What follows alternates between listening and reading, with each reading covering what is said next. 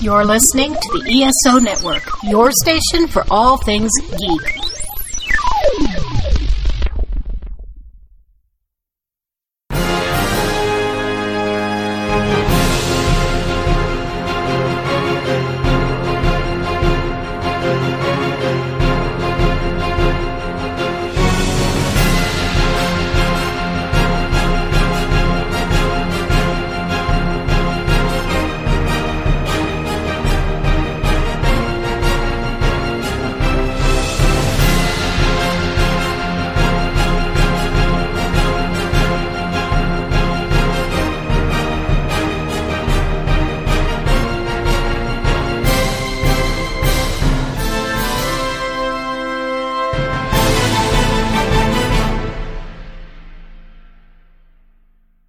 Hello and welcome to the 42 Cast, your ultimate answer to fandom, geekiness, and everything. As always, I am your host, Nathan, and this is our 100th episode!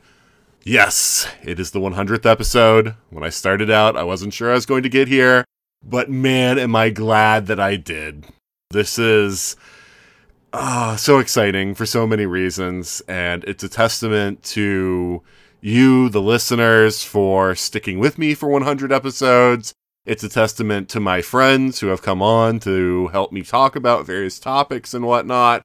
It is just an overall celebration of all the cool stuff that we've been doing, all the stuff that we're hoping to do, and this is an ending, but it's also a beginning. So there it is. There it is. That's the intro. A few things, a few bits of housekeeping first. You might have noticed that the opening was different from our normal opening. That's because I felt that as it's the 100th episode, I should kind of demo the things that we were thinking about doing with the show and never got around to doing or decided to go a different route. So there were two other openings that we came up with and that we almost went with. And for various reasons decided first not to go with the first one, then not to go with the second one. There's actually a third one that never quite got to the phase where it could be used as an opening. I was working on editing it down and shortening it, and I never got to the point where it was short enough to be an opening.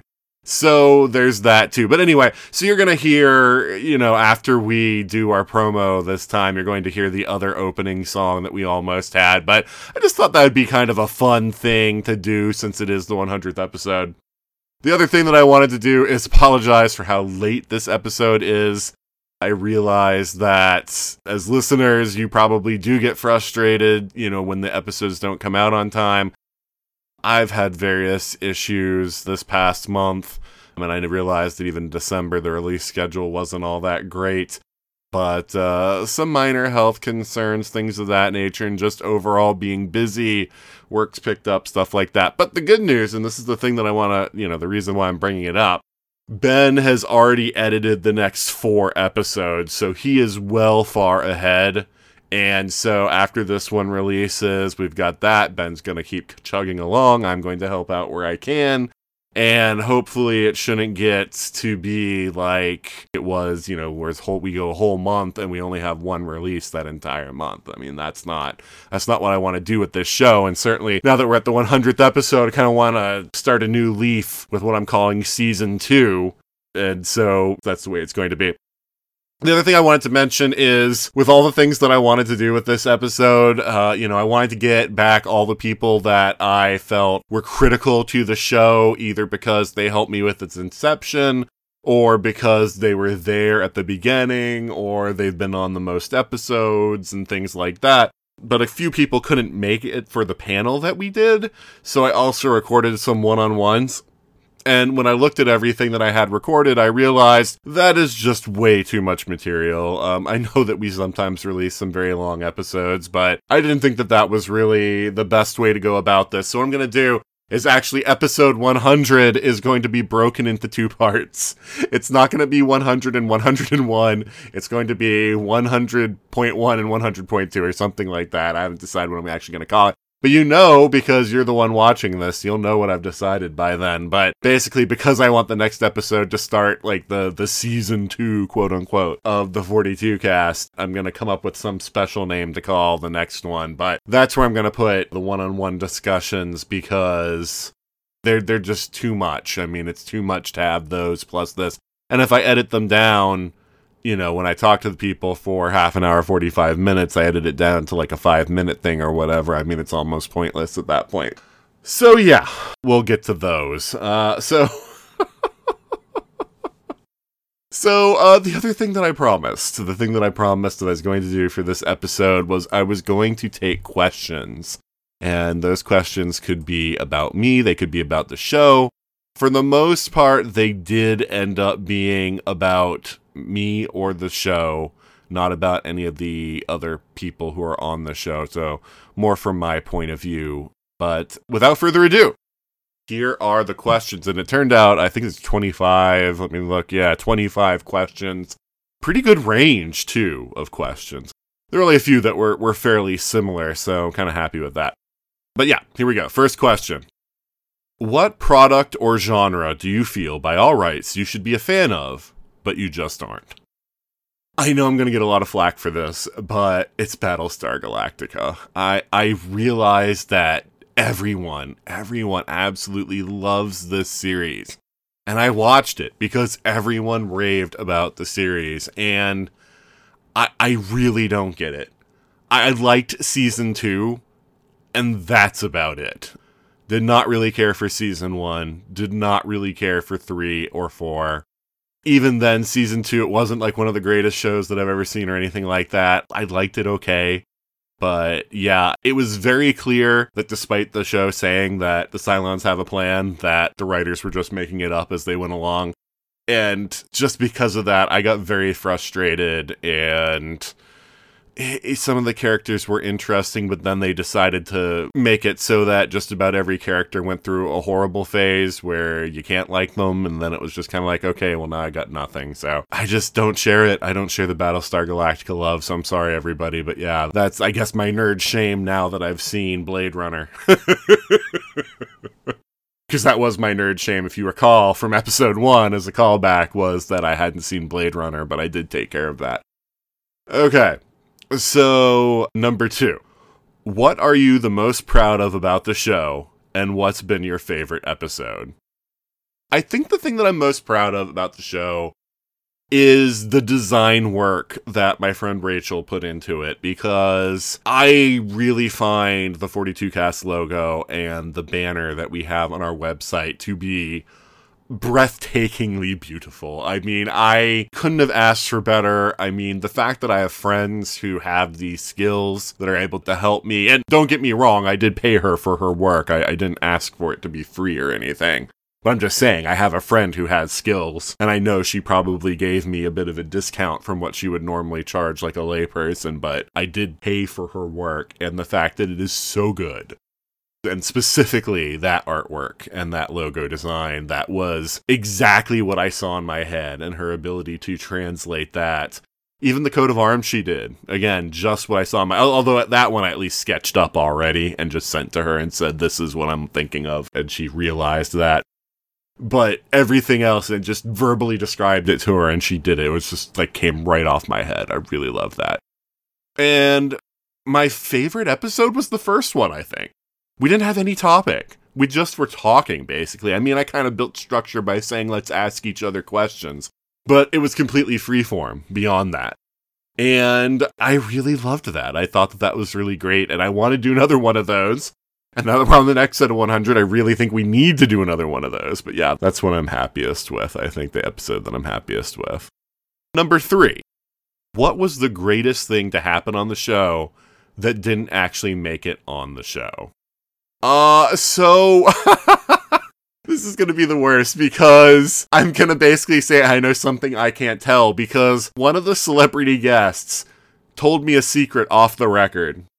Now, this celebrity guest, I think, didn't realize that I hadn't stopped recording. So I did actually record the thing that I think he would get in trouble for disclosing. But again, I'm going to honor that because, I mean, I'm not going to anger somebody who told me something in confidence, especially if, maybe one day down the line I can get them back or whatever else.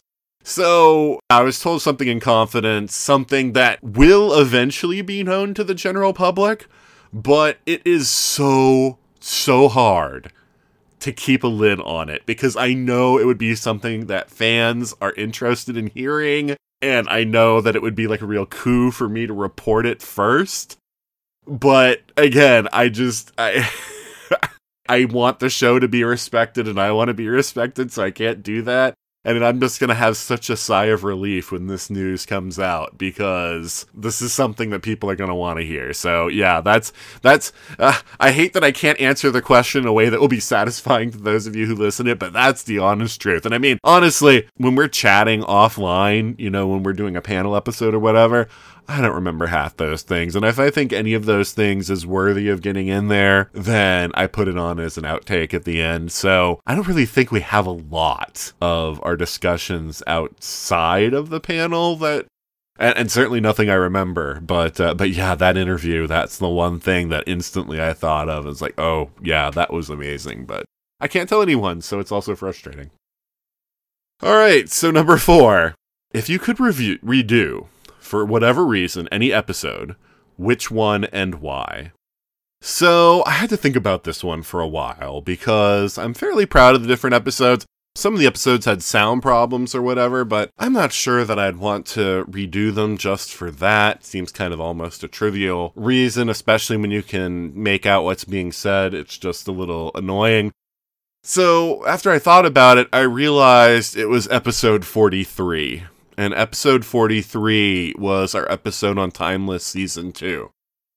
I really wish I had known at that time that Timeless was going to come back for just a movie, because I would have delayed recording the episode until the movie had come out, and then we would have talked about the whole Resolution Season 2 plus the movie. Because I didn't feel like the movie on its own was enough to warrant its own episode. But I hate the fact that we ended our discussion of Timeless on a question mark of, is it going to come back for a season 3, or is this the end? And, we had speculation on where it's going to go, so we weren't able to talk about really the ending at all. I mean, we talked for a little bit about maybe doing like a short thing, like a 10-15 minute just really quick talk to just, talk about the movie, but schedules never, lined up, and so it just never happened. And so I am kind of disappointed about that, because I think Timeless was a show that really deserved us giving its all and discussing its all. It was one of the more entertaining time travel shows of the last 20 years, and I'm disappointed that we didn't get to talk about that resolution. Number 5. Without naming names, have there been any close calls with surprise guests?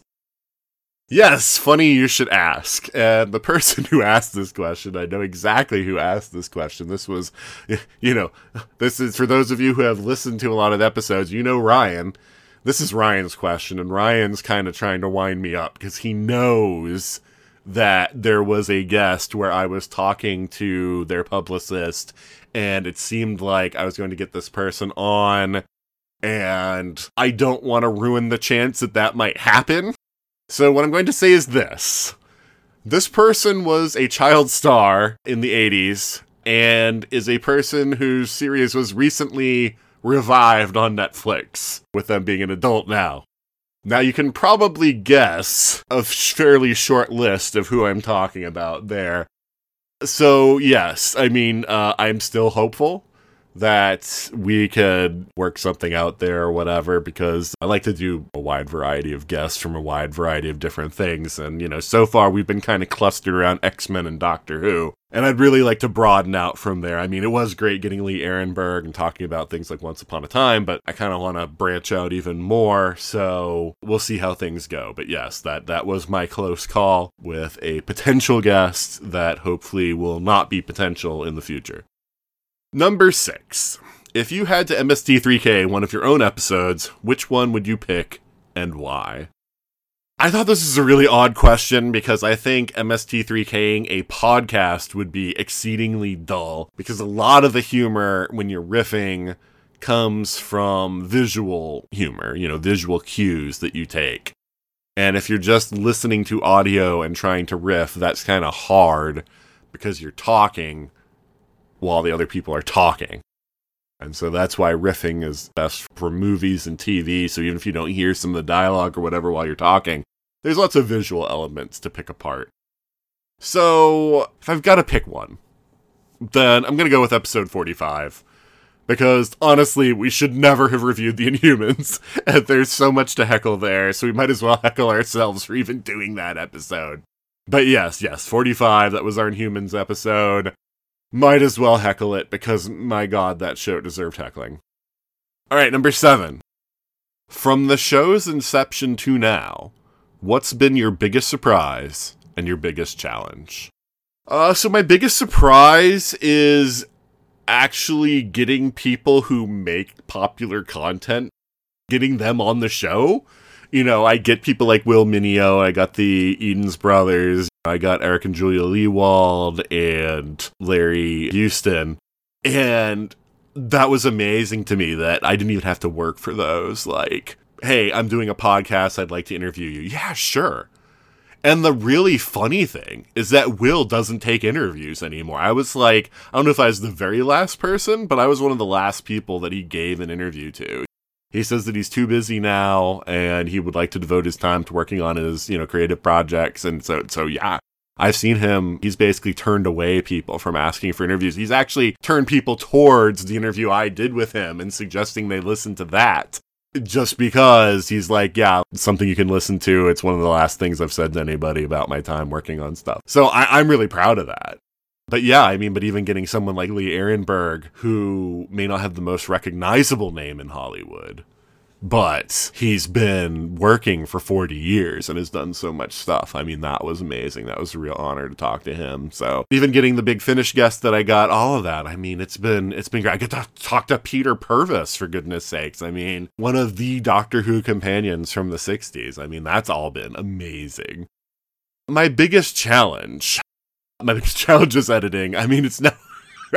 It's no secret. That is the thing that I talk about. You can tell because the episodes don't come out on time. Editing is the biggest challenge. Ben has been such a big help, but because I insist on editing certain episodes like this one, even Ben can't save me all the time. So sorry that I insisted on editing this one. But it's near and dear to my heart because it's episode 100, so that's why. All right, number 8. What is your most unpopular fandom, and what rebuttals do you want to throw at the haters? Okay, so I had to think about this one quite a bit too. What is my most unpopular fandom? I almost went with Howard the Duck. It's kind of an easy one to go with. But honestly, I don't have, I enjoy the movie. I think people hate on it a bit too much. But I don't have that same kind of issue of, no, you're wrong, it's actually great. Howard even has, though, some people that like it, and so I don't feel it's as ragged on as this one. The one that I feel like literally everyone hates, and I am literally the only person who likes it, and I not only like it, I think it's a great movie, and I don't understand at all why people hate it. And this is unironically, I'm saying this. It's the Ben Affleck Daredevil movie. It is a great movie. It is humorous. It's action-packed. It's got drama. It's got love. It's got pain. It's got all the elements you want in a movie like that. And I watched it several times in the movie theater because I thought it was so good. And everyone hates it. And yeah, I realize Marvel's done better things since then. But people were ragging on it since it came out.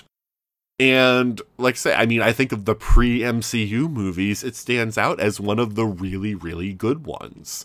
And I still don't understand what the problem is. Other than I know some people complain because it's not the comics, it's not exactly, but it's a 2-hour movie. They weren't able to do the Frank Miller Elektra storyline, so they had to do this truncated version where they changed things. But internally within itself, if you're not paying attention to the comics, it works. So, yeah, I don't understand. I think it's a great movie. And yeah, I don't know. I like a movie where at the end, the hero doesn't get everything his way. He lost his love. I thought that was great. That was powerful. Love the tragic ending. What more do you want? I don't know. All right, number 9. What are you embarrassed to say that you actually like? So this is another interesting one because in general, I mean, I have one of two modes, basically, in general. One is I'm talking to other geeks, and therefore I am not embarrassed of saying I like anything. Or I'm at work, or somewhere in the general public, and then I just don't want to talk about sci-fi, fantasy, or anything at all because I know that the people around me aren't going to get it, and so I'm kind of embarrassed about talking about any of it. So, I had to really think hard about this. And I think, really, though, the thing that still... I mean, I still say it. I still tell people I'm a fan of it. But I think the thing, just because of how culture is and how we're programmed since we're little, the thing that I'm most embarrassed to say that I like is Sailor Moon. On the surface, it's this girly kitty show. It would be like saying that I'm obsessed with Hello Kitty. I like Hello Kitty, actually. I think it's adorable. But I'm not really obsessed with it or anything.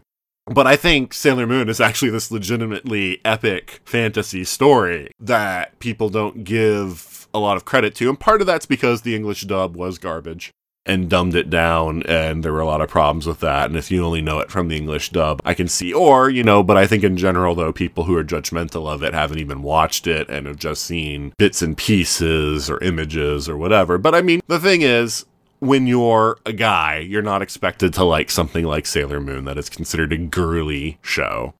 I mean, it's kind of like My Little Pony, except that I'm not a huge fan of My Little Pony. I liked the show. I thought it was cute. I watched it with my kids, but I wouldn't say that I'm a brony.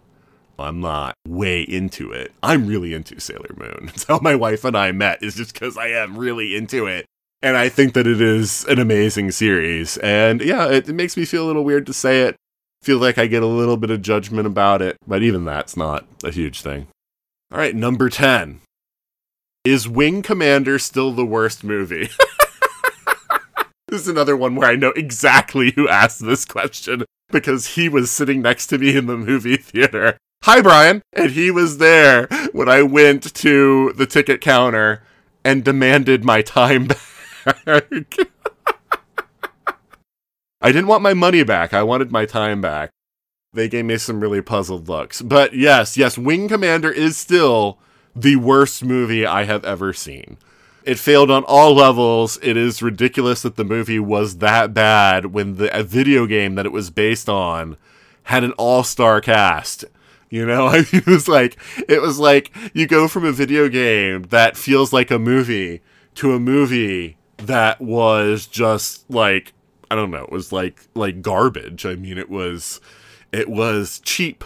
It was poorly written. It had a bunch of nobody. I mean, David Warner was in it. And when that's your big name star, and I'm sorry, David, I love you, and you are a great actor. You have an amazing voice, but you are not enough to carry a movie. So I'm sorry. Wing Commander, that was bad. Okay.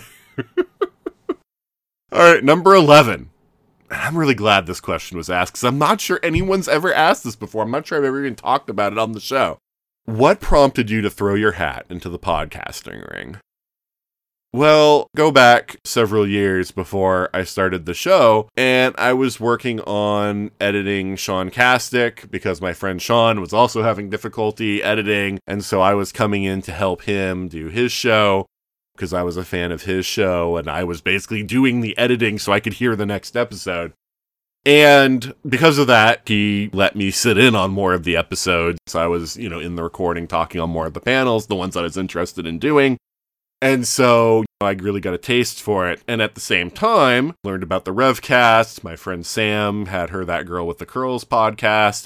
So I guested quite a few times on the Revcast. Sam had me on a few times to talk about topics that we could talk about together. So I was really, really part of the podcasting scene, even though I didn't have my own show. Well, fast forward a couple of years. Suddenly the Revcast disappeared, and I've still gotten no explanation for what happened there. Suddenly, no new episodes dropped when I've asked Gary what happened. I've gotten sort of vague, non-committal answers for a while.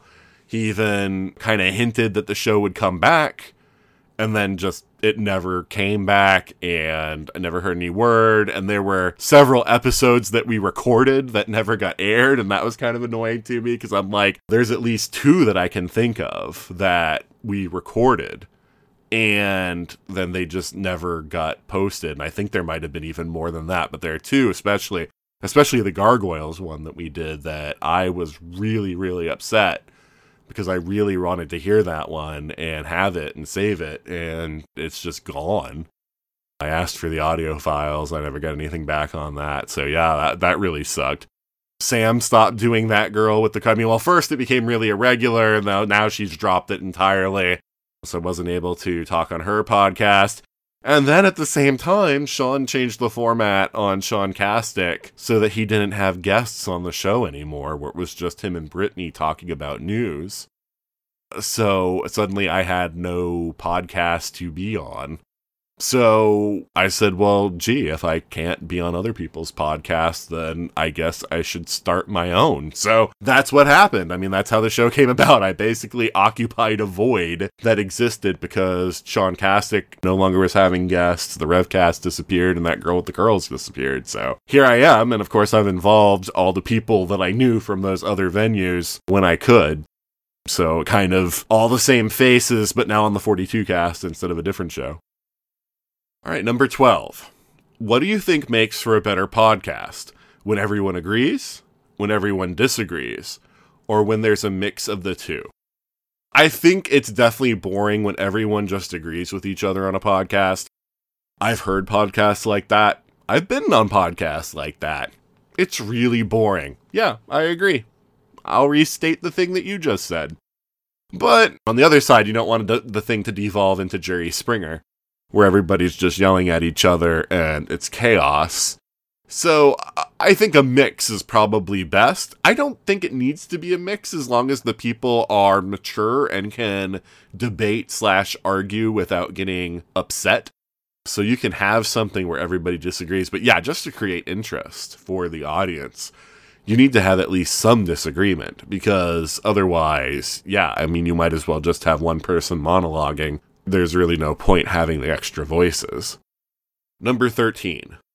What topic have you wanted to do a show on but haven't managed to get to it yet?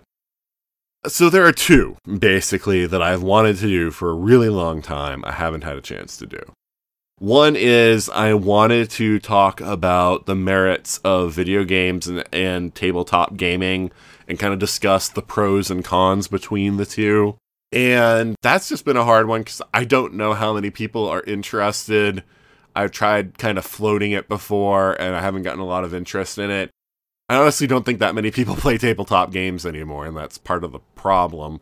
But yeah, that's definitely one that I would like to talk about. And the other one that I really want to do is I want to do a discussion of the Gamers series. But again, I have a hard time finding people in my circle who have actually watched the Gamers series. I actually made Angie watch all the movies and Gamers the series, and so she would probably be up for it, but I need to find other people, and so far I don't have other people who have seen it. So yeah, those are the two that I've wanted to do for a while and we just haven't done yet.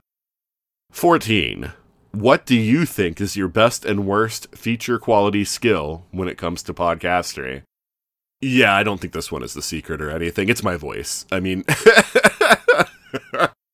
I hope that I'm not too egotistical in saying that.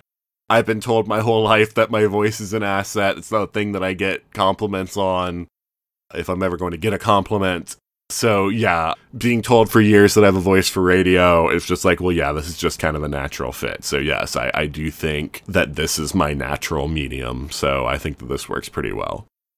Number 15. And I think you're going to be able to tell who wrote this one without me saying anything. Number 15, this is exactly how it's written. Aside from Mark Finn, who is brilliant, who are your go-to guests when it comes to talking about controversial topics with some kind of objectivity? So, of course, Mark is somebody that I'd go to for that, because Mark is really good about talking about topics. He talks about them in an objective way. He's very rational, well-spoken. But also, Ryan and Angie, it's obvious why I have them on as much as I do. It's not just because they want on that much, because there are other people that want on a lot also.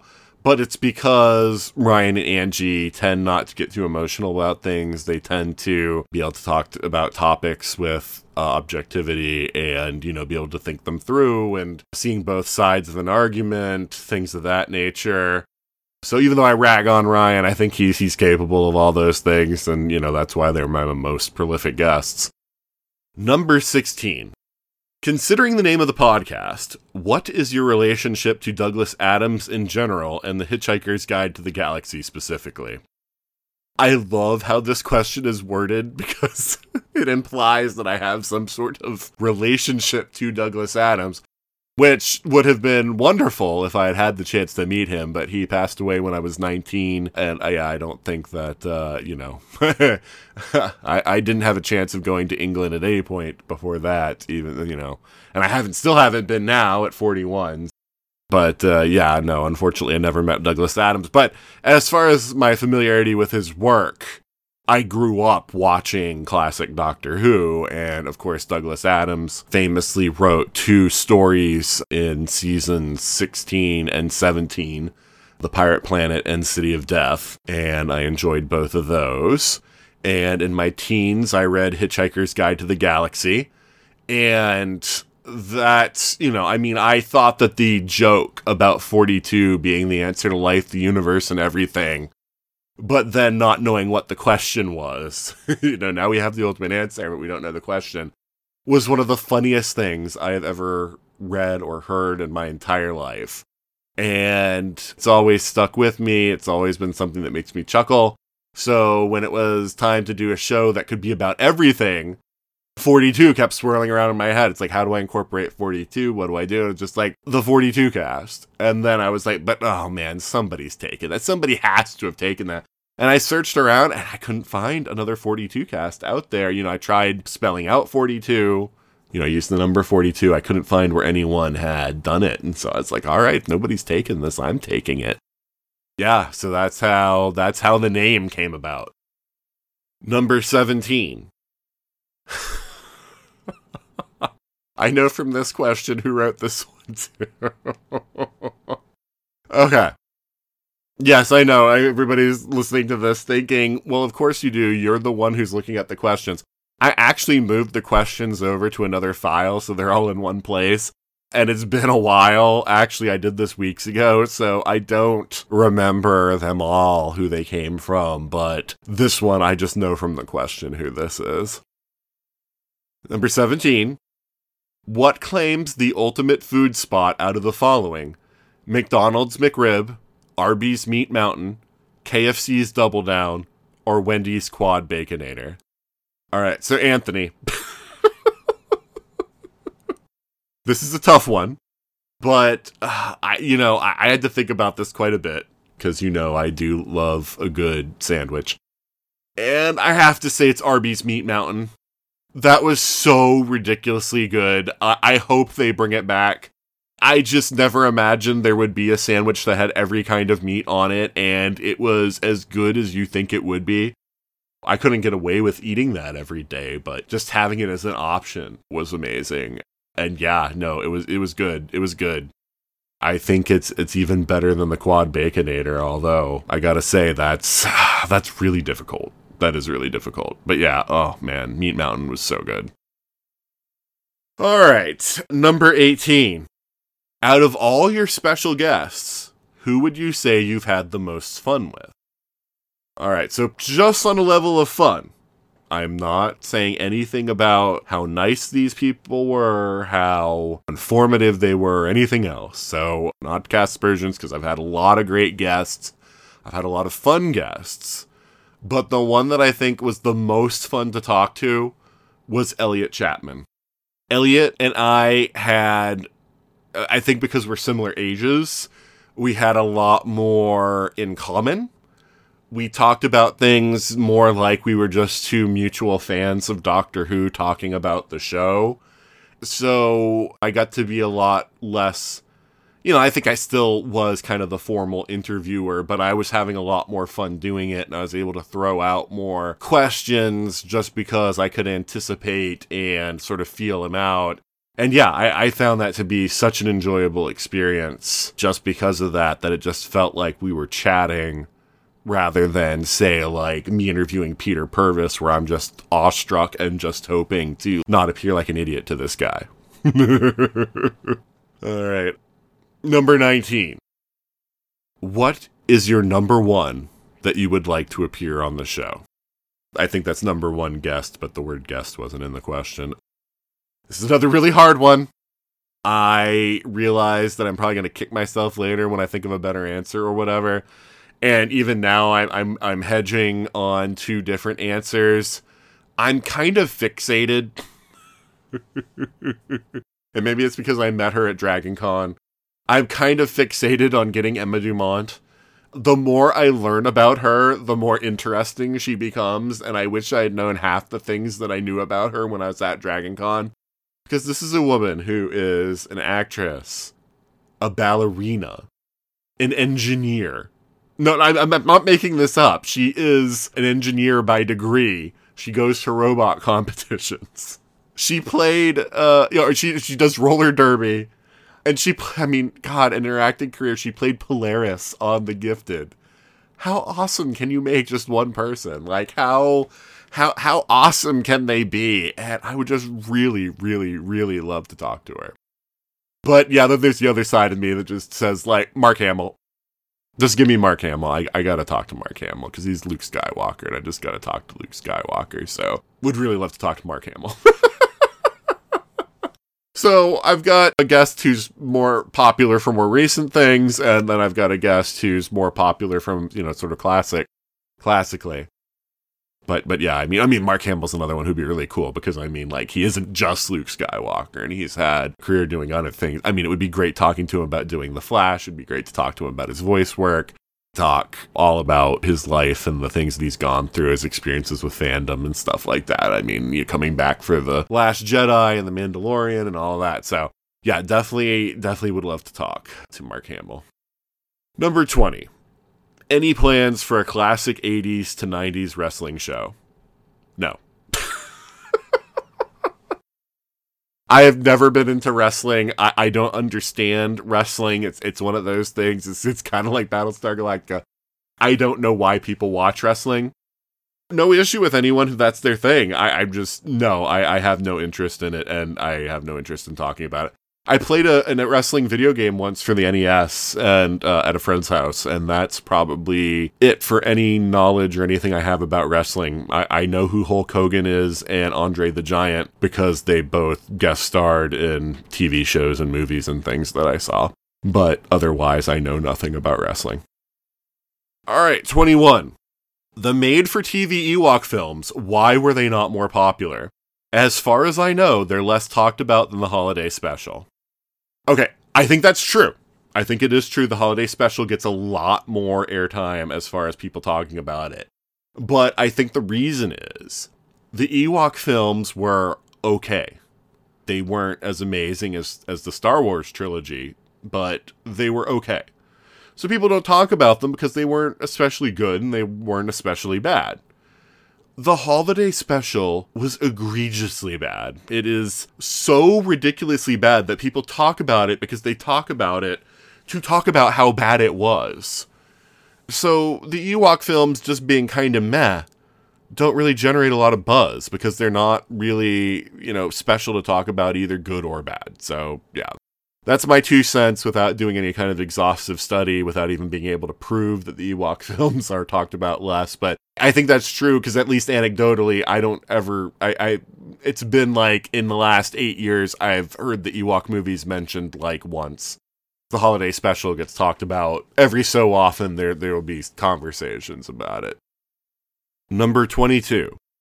Who would win in a fight, Hulk Hogan or the Incredible Hulk? I don't know why this is a question. Incredible Hulk smashes Hulkster in one hit. Sorry, Hulk Hogan fans. 23. What has been the biggest surprise you've encountered since you started the podcast?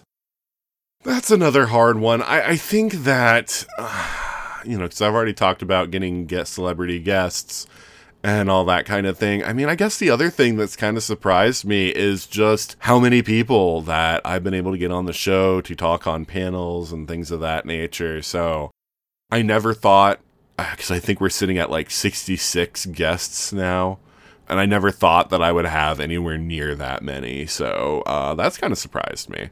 I realize it's not like a big, huge thing, but I don't really know that we've had any huge surprises on the show. Certainly, I would love it if we had some surprise celebrity guest or something, but that's not happened. Alright, so number 24. What would you say is the one property that launched your journey into fandom, geekdom, nerddom? What was it that pulled you in? I'm gonna have to go with Star Trek, because I don't remember a time when I had never seen Star Trek. So as far as I know, Star Trek has been part of my life since the beginning. Obviously, there has to have been a first time that I watched the original series, because back in my earliest memories, there only was an original series. And I was no older than 3, because I can remember far enough back, I can remember to being 3 and watching Star Trek. So yeah, I mean, it's been part of my life since as far back as I can remember. And I mean, I think it's exploration. I mean, it's the same thing that pulls me into Doctor Who. Classic Who was all about the exploration, and so that aspect, I think the possibilities that it engenders when you can go anywhere in space, or in Doctor Who's case, anywhere in space and time, that fires the imagination, that pulls me in. I really love that exploration aspect. Number 25. What is your favorite video game of all time, and why? So, this one is super hard also. I kind of want to flippantly say Galaga, because that's probably the arcade game that I've put the most quarters in over time. I think that game is so ridiculously good. But talking about video games as a whole, looking at console games, stuff like that, there are a lot of really good ones. But I think the one that I have to go to, because it's the one that sort of influenced my life and sort of influenced my tastes, not only in video games, but in literature and my watching habits and my interests in gaming, even beyond video games. And that's what in America was called Final Fantasy II. It's Final Fantasy IV in Japan. It's been re-released in America as Final Fantasy IV. That game is so ridiculously good. It was so much better than any video game that I'd played until that point. The idea of the storyline, the evolving characters, character death in a game, and having it matter, all of that stuff. And it was a video game. It was like as good as a movie. But it's a video game, and I'm taking part in it, and I'm able to make decisions and affect how the story goes, and all of that was so amazing. It got me into RPGs, both in video games and on tabletop. It pushed me more towards the fantasy element from where I'd been pretty hardcore sci-fi up to that point. I mean, I say that, like my dad read me Lord of the Rings when I was a kid, so it's not like I didn't have anything to do with fantasy, but definitely pushed me more in the fantasy direction. But that is a video game I played it when I was 12 for the first time, and that was such a big experience for me, and I still think it's the best Final Fantasy game. To be fair, I haven't played all the Final Fantasy games, but I've played a good number, and I think it's the best Final Fantasy game, and I love it, and yeah, that's my favorite. So yeah, that's it for the questions. Went a little bit longer than I thought, but it was a lot of fun being able to answer those questions, and hopefully I gave you guys some insight into me. Hopefully it's the kind of stuff that you wanted to learn. But yeah, and I definitely like talking about things like why I did the show and why it's called the 42 Cast and stuff like that, because I don't think I've ever really had the space to talk about that on the show. I didn't bring it up in the first episode, and that was really probably my best time to do that. So it's good to get that out there. But yeah, of course, no 5-minute controversy, because here I am just monologuing, and we're going to go into our panel after this, but we're going to pause for a moment for a promo from another fine podcast. Crisis for the geek kind. Top geek officials admit they underestimated the hipsters' defense capability. Join the geek revolution and save the galaxy. Geeks from all over the globe are joining up to fight for the future. They're doing their part. Are you?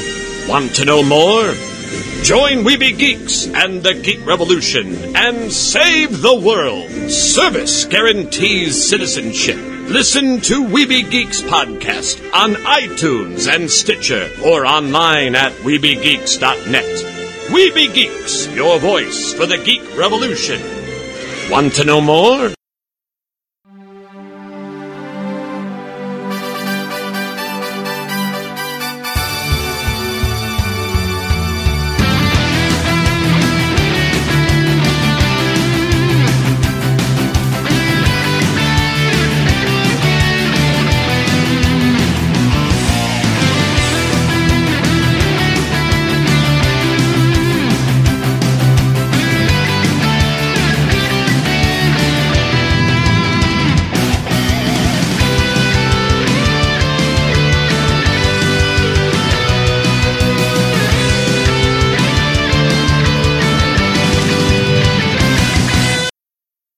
Hello and welcome to the 42 Cast, your ultimate answer to fandom, geekiness, and everything. As always, I am your host, Nathan, and we have an exceptional episode because it's episode 100! Woo! I almost went into my standard intro, and I was like, what am I doing? This is a milestone. You only get 100 one time. That's right. Unless I start calling them seasons.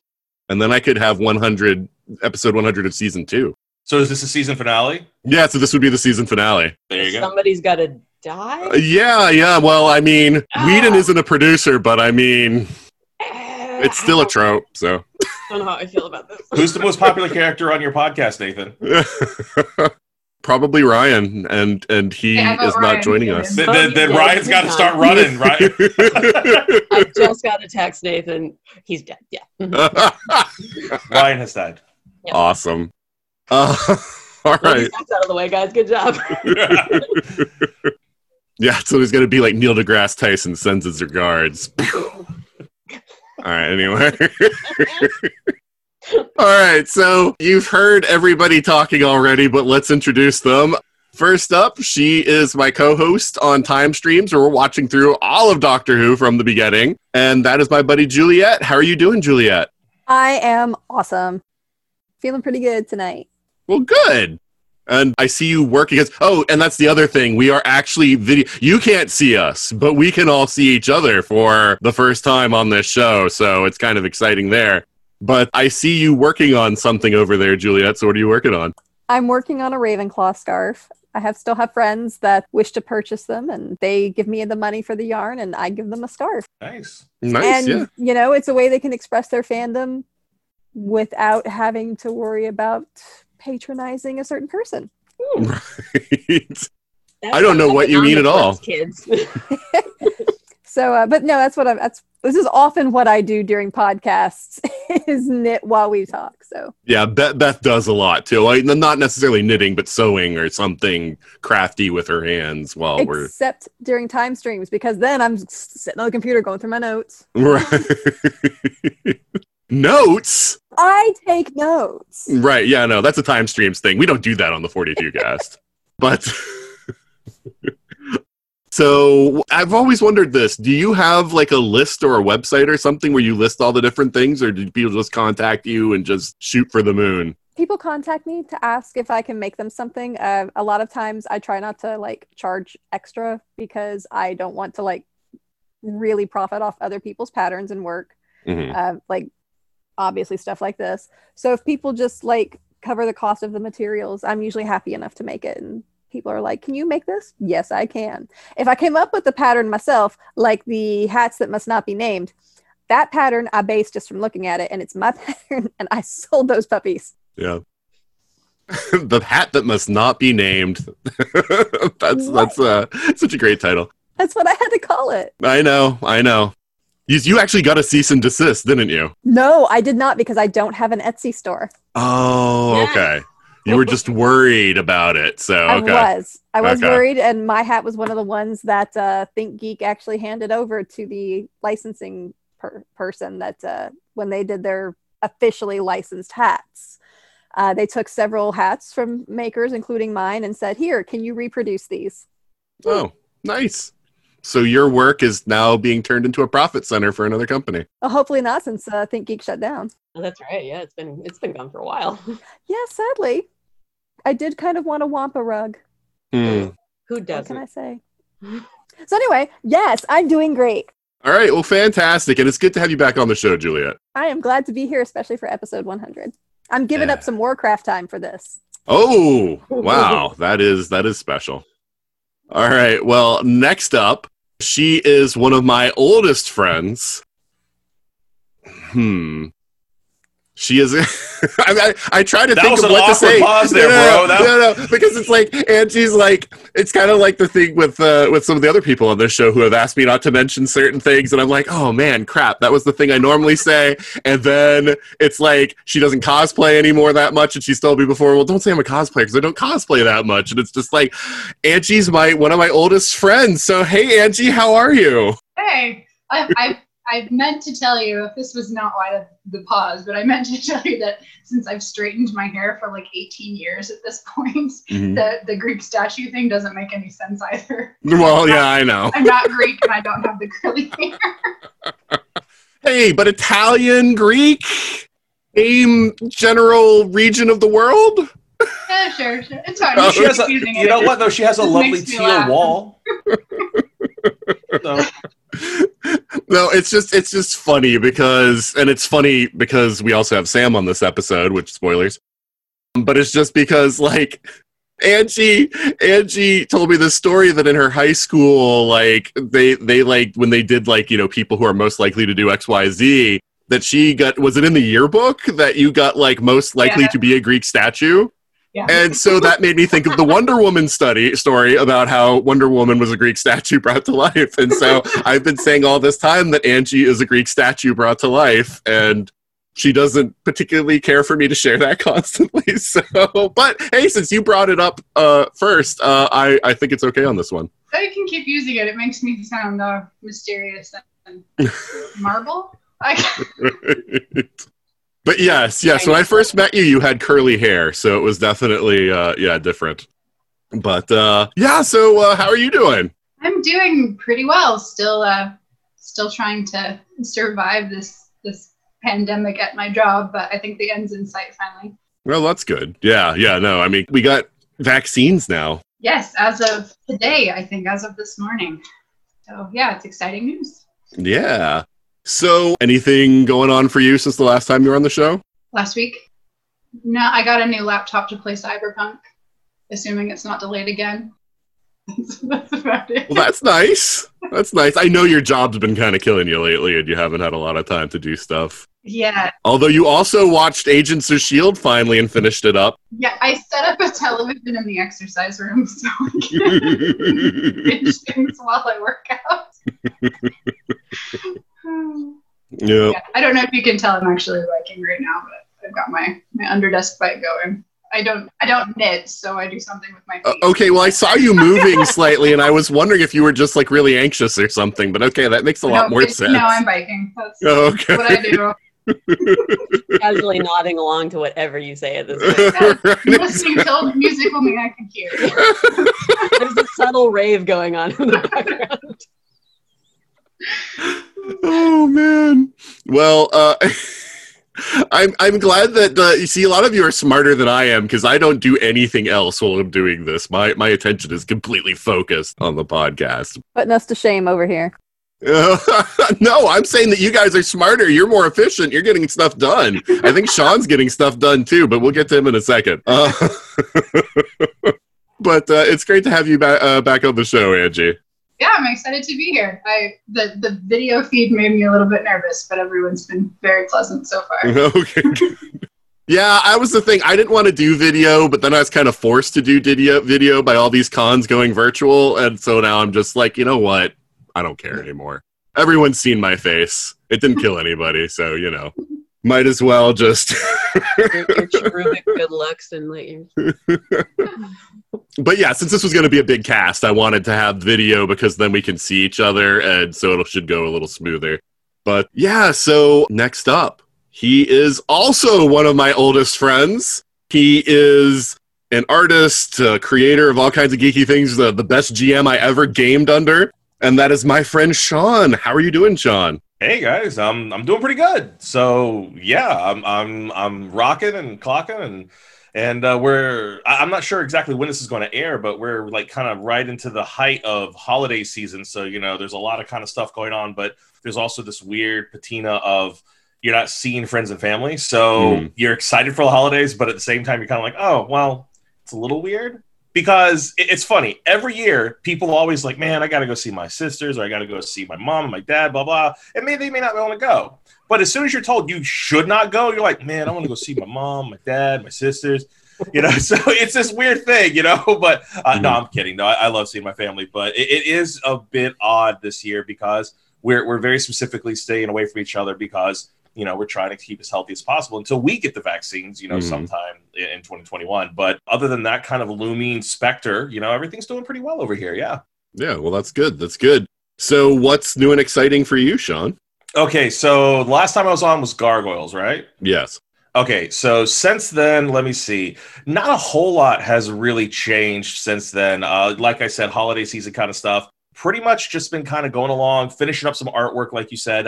Been fielding a lot of orders for people getting stuff ready for the holiday season. They've been, asking for pixels and other kind of materials. So been really busy just doing the art and whatnot. And then getting ready for 2021 because we talked about this before. I always kind of live like 6 months ahead, trying to plan out what's happening 6 months down the line. So 6 months down the line, things are going to start to possibly look more or less normal. I'm looking into June and July already. So I'm like, wow, I got to start prepping for that now. And it's a little weird after having a year where nothing's really been going on. So it is a bit of a weird jump start, but it's cool. It's exciting though, because I'm looking forward to, hopefully going out there and seeing some folks I haven't seen in well over a year. So yeah, I'm looking forward to that. But other than that, not a whole lot, just living life, watching a lot of fun movies, doing fun marathons and catching some stuff, catching up on stuff that I haven't watched before, just to see what it's like, and been enjoying the surprises I've found. So yeah, it's good times.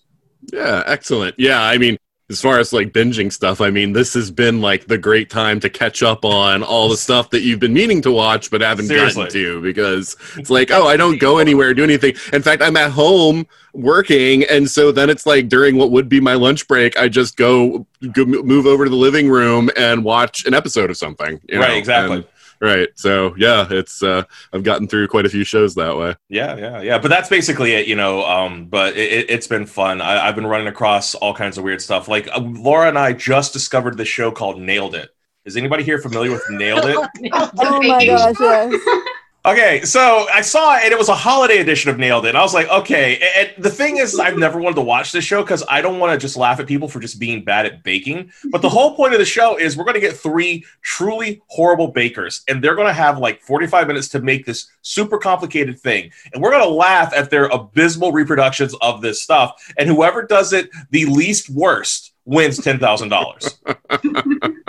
So they know going in that they're already going to be made fun of. So I was like, well, I'll watch a holiday one. And Laura and I were like crying. We were laughing so hard because they fail so hard. It's been delightful. We've been spreading it out over the last couple of weeks. We've been like every couple of days we'll watch an episode, and we just can't stop laughing at it. It's pretty funny. I maintain that Nicole Byers is the national treasure, and we should protect her at all costs. I seconded. Okay, well, sounds like something I might want to check out. Yeah, please do. But yeah, it's good having you back on the show, Sean. Glad to be here. Thanks for having me. No problem. And next up, he is the guy who used to look like Jeffrey Wright. Not so much anymore. But it sounds like he should be on the Satellite of Love, and that's my friend Mike Nelson. How are you doing, Mike? I'm good. I'm doing good, brother. I'm doing good. I was unprepared for your hair. Everybody is. This is turning into like a hair talk podcast, but everybody on this podcast has an amazing head of hair. Good job, us. We rock. Thank you, 2020. Thank you, COVID. Yeah. Thanks, Mom and Dad, for these fine jeans. So, Mike, how have things been going? Because I remember you posting on Facebook a while back that you have like eternal COVID that like will never go away or something like that, and I've been kind of worried about you. Yeah, so I did have the COVID. It did get me. And so with that, it really turned in like, I thought it was food poisoning at first, but it definitely turned in. I tested positive. And so I was only really sick for about 7 days. Fever, sweats, just grogginess, just fatigue was down. Like I tried pulling up Yu-Gi-Oh! Duel Links on my tablet. I'm like, you know what? I don't even want to look at you. Just going right back to bed. So, but then after I felt better and was great, it just was 3 more tests of positive for a whole month that I was just working from home. I was just, after 2 weeks of it, I was like, you know what? I'm done. I'm stressing. I'm a control freak. I need to be in the office. They're not doing their job. Like I don't want to go on the security camera, but I know they're not doing their job so I just freaked out. But I'm now COVID free, testing negative 2 times a week, and I feel much, much better now. Well, that's good to hear because, I remember you telling me that the tests keep coming back positive, and it was past the 2 week point, and it was kind of scary there. Yeah, 4 tests positive, while my girlfriend, who I live with in a 1-bedroom apartment, 4 tests negative. He barely had a cough. That's amazing. She must have a great immune system. No, she doesn't. Oh. Her body hates her. And she made a deal with the devil. Right. Really, Yeah, she did. Just immune to COVID, nothing else. That explains what the altar is in the corner of the room, Mike, right? So now you understand.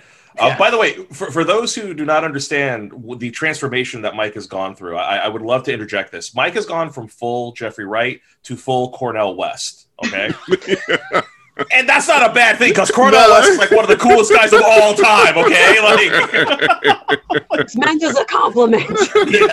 no, absolutely that is meant as a compliment. I love Cornel West, man. Cornel West is one of the few people who have ever shut down that guy Bill Maher, that really just kind of smarmy comedian. He does that, what's that show, Real Time? He tried getting smart with Cornel West, and Cornel West shut him down in like 15 seconds. It was beautiful. If you've never seen it, Google it. But right now, Mike is basically like gone like full Buddhist Cornel West. And that is like a level up, in my opinion. Nice. Yeah, it's like you didn't have enough things, Mike, because you're like the spitting image of Jeffrey Wright. You've got the name Mike Nelson, and you're a T-Rex. Yeah. I'm definitely a full package. Is that what you told your girlfriend? Yeah. and he's over COVID now, right? So he's got COVID immunities for 90 days or whatever. So, right? Yeah. Well, 90 days, Mike. Use them wisely. Right, so go for it, buddy. You're invincible now. Roam the earth. Is this the time where I can roll 20? I just need to know. My brain just went to that scene in Jurassic Park where it says where dinosaurs roam the earth, and I just want to say when Mike roamed the earth, rah! With like little T-Rex are. Greatest still shot ever. I'm sure Mike will do it if we want him to. He'll do the photo with. Like his background is just that banner, and he's just like. Yeah, and of course I have to shout out to Sean's artisticness, because I got my boy Frankie up on the wall. Oh yeah, I see him. Always behind me. Always watching my back. Thank you. Great. Well, it's good to have you back on the show too, Mike. Yeah, it's good to be back, brother. All right, and finally, someone who hasn't been on the show in a couple of years, even though you've heard her more recently than that, because I suck at releasing episodes. Yeah, I was going to say, you released one. I was on for... Yeah, it was early this year I released it, but we recorded it in 2018. What? Wait. Hold on. Explain that one. How? So, like, I prioritize episodes, and sometimes some slip through the cracks. That's all. For 2 years? Now, Sean, For 2 years? you have no room to talk, and you know it. That's true. That's true. My last update on Sean Kaslick was 3 years ago. So, there you go. There you go, son. But wow, that's a delay though. There are probably pop culture references in there that have not aged. Yeah, sometimes it's a little. I mean, if you count Justice League as a full pop cultural reference that hasn't aged well, then damn. Yeah, no, I'll come out here and bite the head off of the shots fired. Oh man, already. They haven't even started on the Snyder Cut yet, but the Joss Whedon cut. So, as you've already heard, clawing her way out of a dingy archive somewhere. We've been okay. Here we go. Oh, okay. Wow. Okay. Okay. We have talked about this archive stuff. I'm an archivist by day, insider by night. We know this, but and the crimes against archives right now. Are you assuming it's in a dusty basement? I work in a very nice building usually when there isn't a plague on. Okay. And now I work in my room. Okay. So my archives is actually quite lovely and spacious. Okay. And I'll still just imagine the warehouse from Indiana Jones. All right, you. I was thinking the basement in Ghostbusters, where all the card catalogs started spewing up the cards and whatnot. That's what the library? Yeah, the library. But in the basement of the library. I said the basement of the library. I said basement library Ghostbusters, and I was like, "Where the car?" Making it worse, Sean. Stop it. Warehouse. Hey, you know what? You know what, though, Sam? My episodes came out more quickly than yours. I'm just saying. So, I mean, I'm playing. I'm not going to argue with that. What I will argue with is the depiction of archives in media, which is why I have a website called Pop Archives. I defer to Sam on this one. You're wrong, Nathan. Yeah, apparently. Thank you. How are you doing, Sam? I'm good. I'm drinking wine, so I'm probably better than I would be. But no, I'm good. Yeah, because the episode that came out was the Justice League, which we did 2 years ago. It came out early. It was actually the Infinity War one. Was it? Oh. Yes, it was Infinity War. The Justice League one was also late, but not that late. Okay, all right. So Infinity War mildly better than Justice League by a few leaps and bounds. But yeah, no, that was the last one. And yeah, just chilling, just kind of hanging out. Started the newer version of the website, Pop Archives, where I talk about media, like not necessarily media, but pop cultural depictions of archives and archivists, which is my chosen profession that I continue to be in despite everything. But yeah, I think the most recent article I put out as of when we are recording this was one about Hades. So yeah, because there's secret archives in there that no one wants to talk about, but I'll talk about it. It's good for you to shine a light on those things that people don't want to talk about. Yeah, because then you get references to Indiana Jones as if that's comparable when it's storage. It's storage, Nathan. Your house is storage. You don't think it's organized in any way? Nope. It's not. It's not archived storage? Nope. It is not, Sean. I'm just asking for clarification. The inquiring minds want to know. That's all. I'm just. Actually, I do have a question though. Okay, sure. So like, I'm assuming when you're writing these articles, you're rating how awesome the archives are, or unawesome these archives are. It's generally speaking, kind of like looking at where does the archives. Where do you find the archives in this particular piece of media? Okay. What are they doing with it? In terms of like, is it helping with the story? Is it just a place that a person goes to?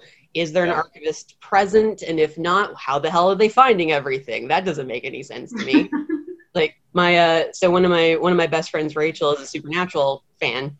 Mm-hmm. And I mean, rip Supernatural, I suppose. But we're going to eventually be I'm starting a podcast for Pop Archives to kind of more flesh that out. But we want to talk about Supernatural and how they use libraries and archives, but you never see someone helping them do it. Like, we're invisible to make the heroes look smart, but when we do show up, it always seems that we don't know what we have or what we're doing, or why did we get into this profession that caused me to go into debt, So... But yeah, no, it's mostly just trying to figure out like how that piece of media is utilizing the archives, and does that help hinder our profession, like in terms of like visibility and how people might perceive of us.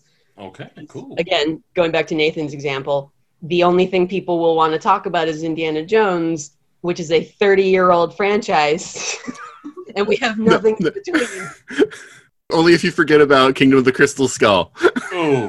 What? I don't understand. Yeah, exactly. Yeah, there's only 3 movies in the Indiana Jones trilogy. I don't know if you understand what trilogy means, Nathan. It means right, and that's science, sir. Yeah. So. Right. Yeah. No, I know science. I'm an archivist. Yeah, it's just science, yo. But it's good to have you back on the show, Sam. It's good to be back.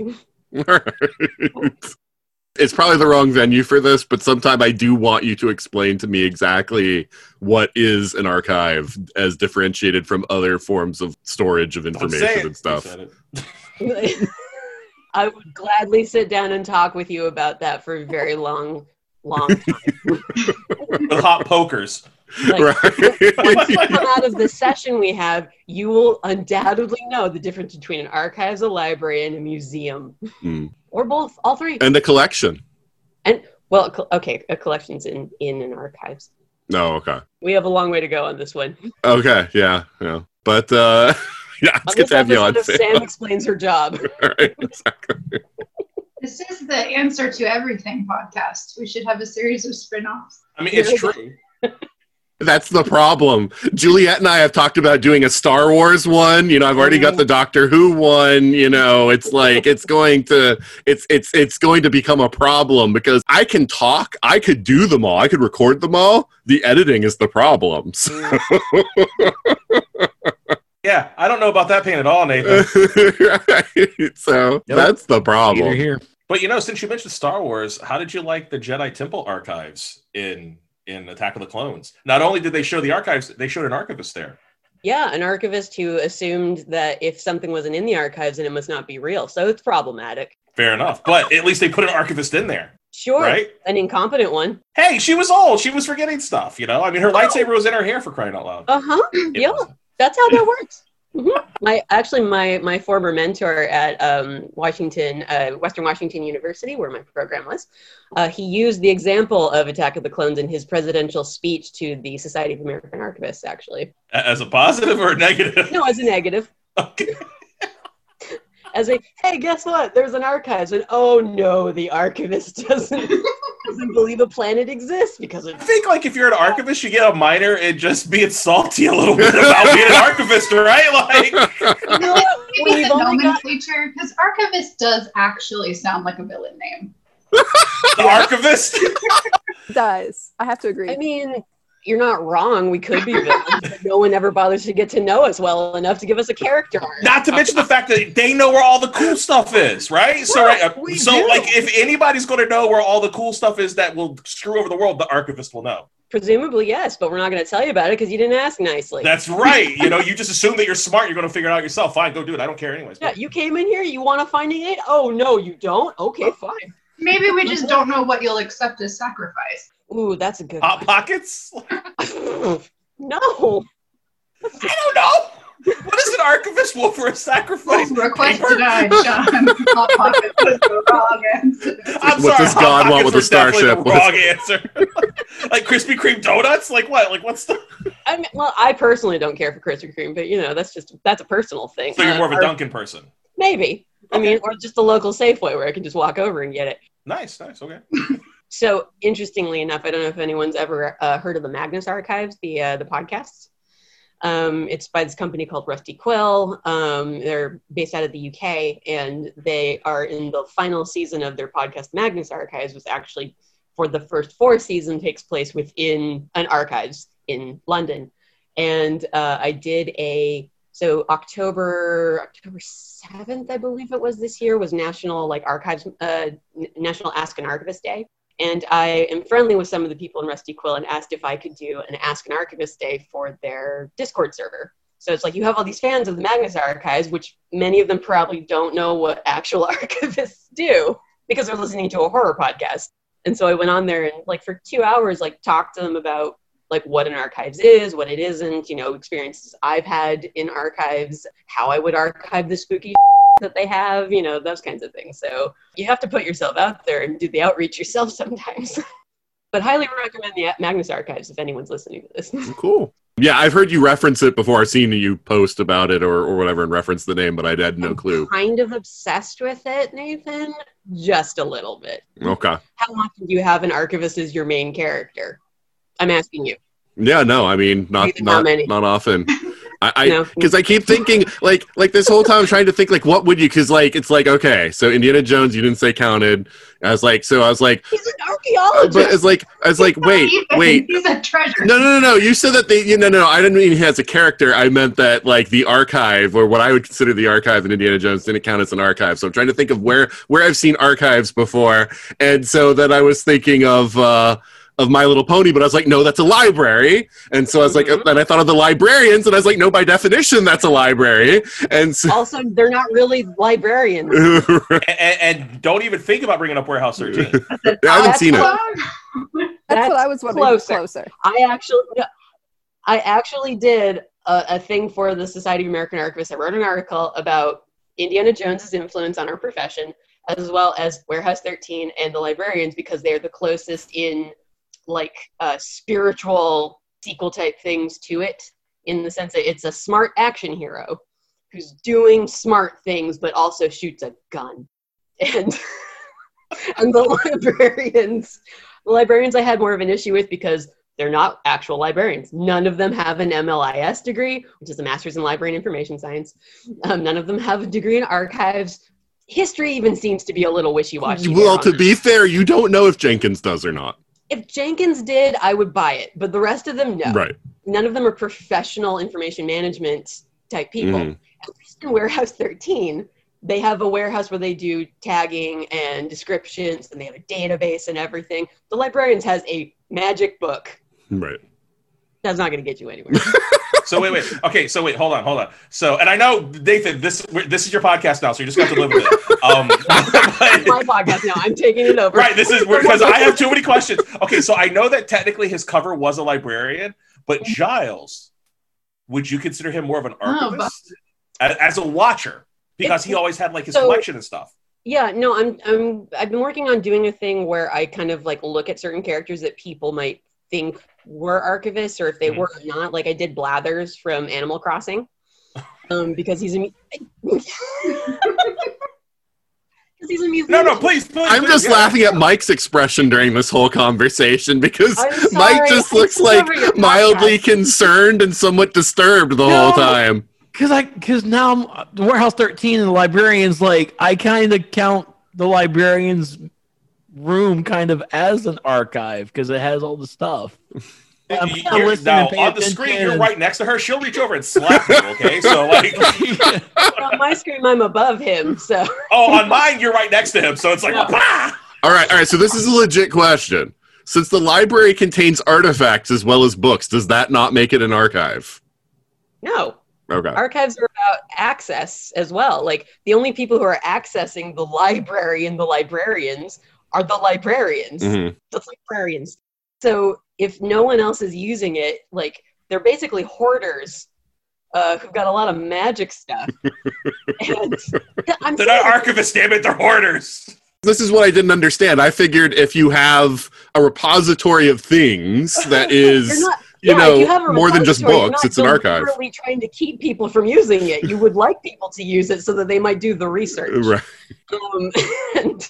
And in the librarians, no one gets to look at anything there unless they are a librarian in this exclusive club that no one else can get into except for the 5 people who are in it. So Nathan, you need to watch Warehouse 13. I believe I sent. I know you bought it for me, so I will watch it. Wait, Nathan, you ever seen Warehouse 13? The Magicians. I think I want to talk to Sam about the Magicians, so watch that one too. I stopped watching these. No, the other one you had me. I'm watching Into the Badlands before that. Oh yeah, well that's not about archives. Well, I know, but I'm just saying. I mean, like you're a few shows are about. Get to the topic, man. Okay, come on. She's just like picking out like my next 3 years of viewing. It's like, and then you're gonna watch this, and then you're gonna watch that, and then you're gonna watch this. I mean, Warehouse 13 is quick. For posterity, so yeah, I mean, Warehouse 13 is like a real quick watch, though. I mean, it's 5 seasons, but it's rapid fire. Like once you start, the real bottleneck is that's what I'm going to watch with Beth. So that's going to be. So I'm not going to watch it like binging it. Like that's going to be like maybe once or twice a week. We'll watch 2 or 3 episodes. Yeah. But to answer your initial question, Sean. Oh yeah. No, I'm planning on actually doing a thing writing up about Giles because, I mean, it's also been a very long time since I've watched Buffy. And I feel like, especially with a character like Giles, I would have to watch a lot more than maybe I'm comfortable wanting to watch over again. But for now, he's considered a librarian because ipso facto worked in a library. But there could be a case made for him to be an archivist. It's kind of like Yanto Jones from Torchwood. Mm-hmm. So some people have considered him an archivist, and so it'd have to be more of like, okay, what does he do that people think makes him an archivist, and maybe like where can I find how he might be one? Because just because you work around a lot of books does not a librarian or an archivist make. If that were true, my room currently has like several bookcases. I have many leather-bound books. Truck with paperbacks. Only yeah, I could describe my office as a library probably, but not an archive. It would be a personal library. Right. For your personal library needs. But you're not giving that stuff out to people, are you? Right, but by definition, a library doesn't have to involve other people having access. So well, that's that what one I know. I know that it's a library, not an archive. Yeah. But then it's like, what type of library you got? You got a public library, you got a library per your institution. Like, what are it's all about levels of access. And the less you have, the more likely you're into archival, curatorial areas. The more access you have, a bit more, public libraries where people kind of congregate and those things. So that's actually what the first episode of my podcast is going to be about, is like, what is an archives? Just to kind of like put that distinction out there. And I'm going to have friends of mine who are also archivists so they can back me up on this. I'm just looking I love forward the fact that you feel like your profession is so like spat upon that you need like, oh no, we're gonna have like a whole bunch of archivists so we can all agree with each other so know it's true. What did you first say to me? What did you first say about my profession? Oh, Indiana Jones. I wonder why I need people. I didn't know that would be offensive. I would love to be compared to something in Indiana Jones. So it's like... You want to be compared to a grave robber? Hey, grave robbing! Come on. He's not even a good archaeologist. No, he's not a good archaeologist. That's a whole other story, because we all, I'm sure everybody here has heard my rant about the fact that Indiana Jones is like the most ineffective hero ever, except for in Temple of Doom. But that's a whole other thing. Yeah. Let's not go there. This man is, I love the movies. I love them. The 3 that I know of. But yeah, no, he does not represent my profession. It's a shame they never did another movie about him after, the World War II. Yeah. And I'm glad that they never did a TV series about him as a kid. No, not at all. I mean, it seems like there's so much there that you could have latched onto, and yet they didn't. Like, I wonder how Indy would have handled communism. I would have loved to see the that. Facial expression. We'll never know. I kind of wish he had found the city of Atlantis. I don't know why no one ever wrote that script. I know. Okay. All right, so let's broaden things out a little bit so people can talk about things that don't know anything about archives. Sorry, Nathan, I took over. It's fine. No, it's to fine. Be fair, Nathan, I figured this one would go off the rails with the personalities we had on it, so, Wait, hold on. But let's be fair, though. We actually did talk a lot about archives. We talked about everything that wasn't an archive, and Sam just basically get like a kill list, so she's like, this is all going to my movie, and when you all die, you know why, so like, we're just going to be very thinly named versions of like us on this movie. She's like, they're all going to die in the movie. We're going to wind up in Sam's archive as like exhibits. Right, it won't be Mike Nelson. It will be like Mike Nacho, and Mike Nacho gets hit by a car or something. Nacho had a family. Right, I'll be John Rose, and John Rose will fall down on some bullets. John Rose was 2 days from retirement, man. He's too old for this. I also fall back on my Lethal Weapon tropes. He saved the orphans. Just don't sit on that toilet bowl because it's got dynamite underneath it. All right. Let's be scientists now. So we're at episode 100. The show's been around for 4 years, which, if you do the math, you realize that that's not... A weekly show should have hit episode 100 before that, but oh well, we got there, and that's the important thing. The important thing isn't winning the race, it's finishing the race. And I'm going to keep saying that until I believe it. But is this like that Cake song, He's Going the Distance? Right, exactly. So pop culture, stuff's a lot happened in 4 years. And so I thought something that's fairly recent, that's been a big kind of sea change that we could talk about, is our thoughts about HBO Max releasing the Warner movies, on their release date. So they go straight to streaming for everyone who doesn't, want to risk going to a theater or lives in an area where there are no theaters open. So, Mike, let's start with you, because you've been kind of quiet over there with your very concerned look on your face. We've been talking about archives. Jokes, It's like, It's what do you call a contemplated. group He was of archives? Right. So, yeah, we've all been given so much to think about. See, here's the thing. It's like we've all been given so much to think about the place of archives in our lives, but as soon as this is over, we're all going to forget about it. So. The pop quiz. Oh God, Sam, anytime that you're like, Nathan, you have to put me on your next episode, I'll put you on the next episode and you can give us a quiz. So yeah, Mike, what do you think about this whole thing? Do you think that this is great? Do you think that this is going to like destroy the movie industry? Because, you know, Christopher Nolan came out today with some choice words about Warner. And, you know, I mean, I do worry because, I mean, you know, Mark Finn, who's been on several episodes, I'm pretty sure you've been on an episode or two with him also, you know, he owns a movie theater. And so, you know, I do worry about people, especially those who, you know, own small theaters. They're not part of a chain or anything. You know, like what this is going to do to them. Yeah. So, you know, like, what do you think about this whole thing about Warner releasing through HBO Max? Well, I mean, I've been in the movie theater industry for like close to a decade. And I mean, that was my first job and moving on. And as someone who has definitely been in movies, thank you, my stunt double, Jeffrey Wright. We're doing a great job in London on Batman, by the way. The hair just gets pushed down. It's a bunch of CGI. It's great stuff.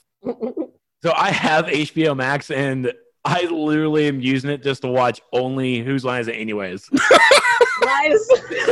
I mean, that's not a bad thing to watch. It sounds expensive to be the only thing you watch, but okay. Yeah, and then it wasn't until I remembered or realized that Doctor Who was on there. Now, of course, the classic stuff, but the new stuff. So I've been binging that with my girlfriend. It's been a great trip. So now it's actually worth it. Being with HBO Max, having the Wonder Woman movie come to HBO Max, and then now we're going to have a whole Warner Brothers slate for 2021. Like, I literally, like, this is it. This is what, especially in times of COVID, this is it. Like, I mean, I definitely have friends in the movie theater industry, and I feel for them because also they've lost their jobs because Regal shut the doors down. Mm-hmm. But when the doors are shut, what else can you really do, you know? So I am definitely 100% on board with the movies coming to the streaming service. I'm a person who also has Disney Plus, and I definitely gave the middle finger for Disney trying to get me to pay $30 to see Mulan. No.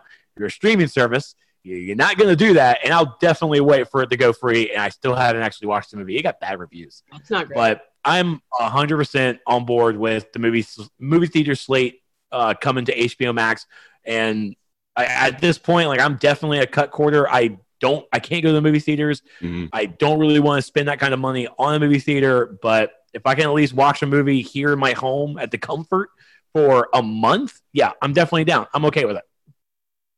Yeah, no, I mean, I'm the same way. I mean, obviously, I got 2 kids here and everything, too. So it's like, if I was single, I'd probably risk going to the movie theater, but, you know, not with a wife and 2 kids here. I'm not going to risk giving that to somebody else. So that's the thing, you know. So, and that's why I don't really leave the house much anyway, except to go get groceries. Is I don't want to be, I don't want to bring that out, to somebody else. So it's interesting though, because it's like, there's 2 things that you talked about that I want us to tee up on. But the first one, I think, is the price point. Because Disney was basically like, hey, movies be expensive, yo. We got to charge you $30 for Mulan on top of the streaming cost. And I was the one that was saying this is not reasonable. And Mulan was the wrong movie, in my opinion. Even if Disney wanted to do that, like Black Widow or something like that would have given the incentive. But, yeah, Black Widow, Mulan gave me no incentive to spend that money. So I'm just kind of curious about that, too. Like, I mean, obviously everybody's going to like it being free, but what do you all think about that? Do you think that this is something that, Warner can sustain? Or do you think it's something that they're just doing as a way of undercutting the competition to get everybody on HBO Max? Or do you think that this is like the new future? Everybody's just going to have to release free on their streaming services. So, Sean, I saw you waving your hand. Were you wanting to say something? I did. So the thing that we have to keep in mind is Warner Brothers was very specific. They were talking about the fact that this is strictly for their 2021 slate. And what they're meaning by that is, from what I can understand, is they realize that even though during 2021, we're going to get back to some kind of subjective normalcy. It's not going to be completely normal, but people are going to start getting their vaccinations. It's going to be safer to go out. You're not going to have to worry about these things, but people will still probably be a little gun shy about going to the theater. Warner Brothers knows this. They know that they have a slate of movies that have already been pushed back a year. Look at Wonder Woman. Wonder Woman was supposed to come out on June 4th of 2020, and has already been pushed back 6 months. And at one point they were talking about it being June of 2021. That's money that they're sitting on and they're not capitalizing on. At the same time, HBO Max is also the most expensive pay service out there right now. And for a lot of reasons, that is something that Warner Brothers needs to find a way to incentivize people to come to. When you look at Disney, Disney said, hey, we're going to bundle this with Hulu. If you get Disney and you get Hulu, you're also going to get ESPN. They have a really nice trinity of entertainment that draws people to that package for a very low price point. Whereas HBO is just HBO, even though that's not really accurate, because you also get Sesame Street, you get Cartoon Network, you get Adult Swim, you get Doctor Who stuff in there.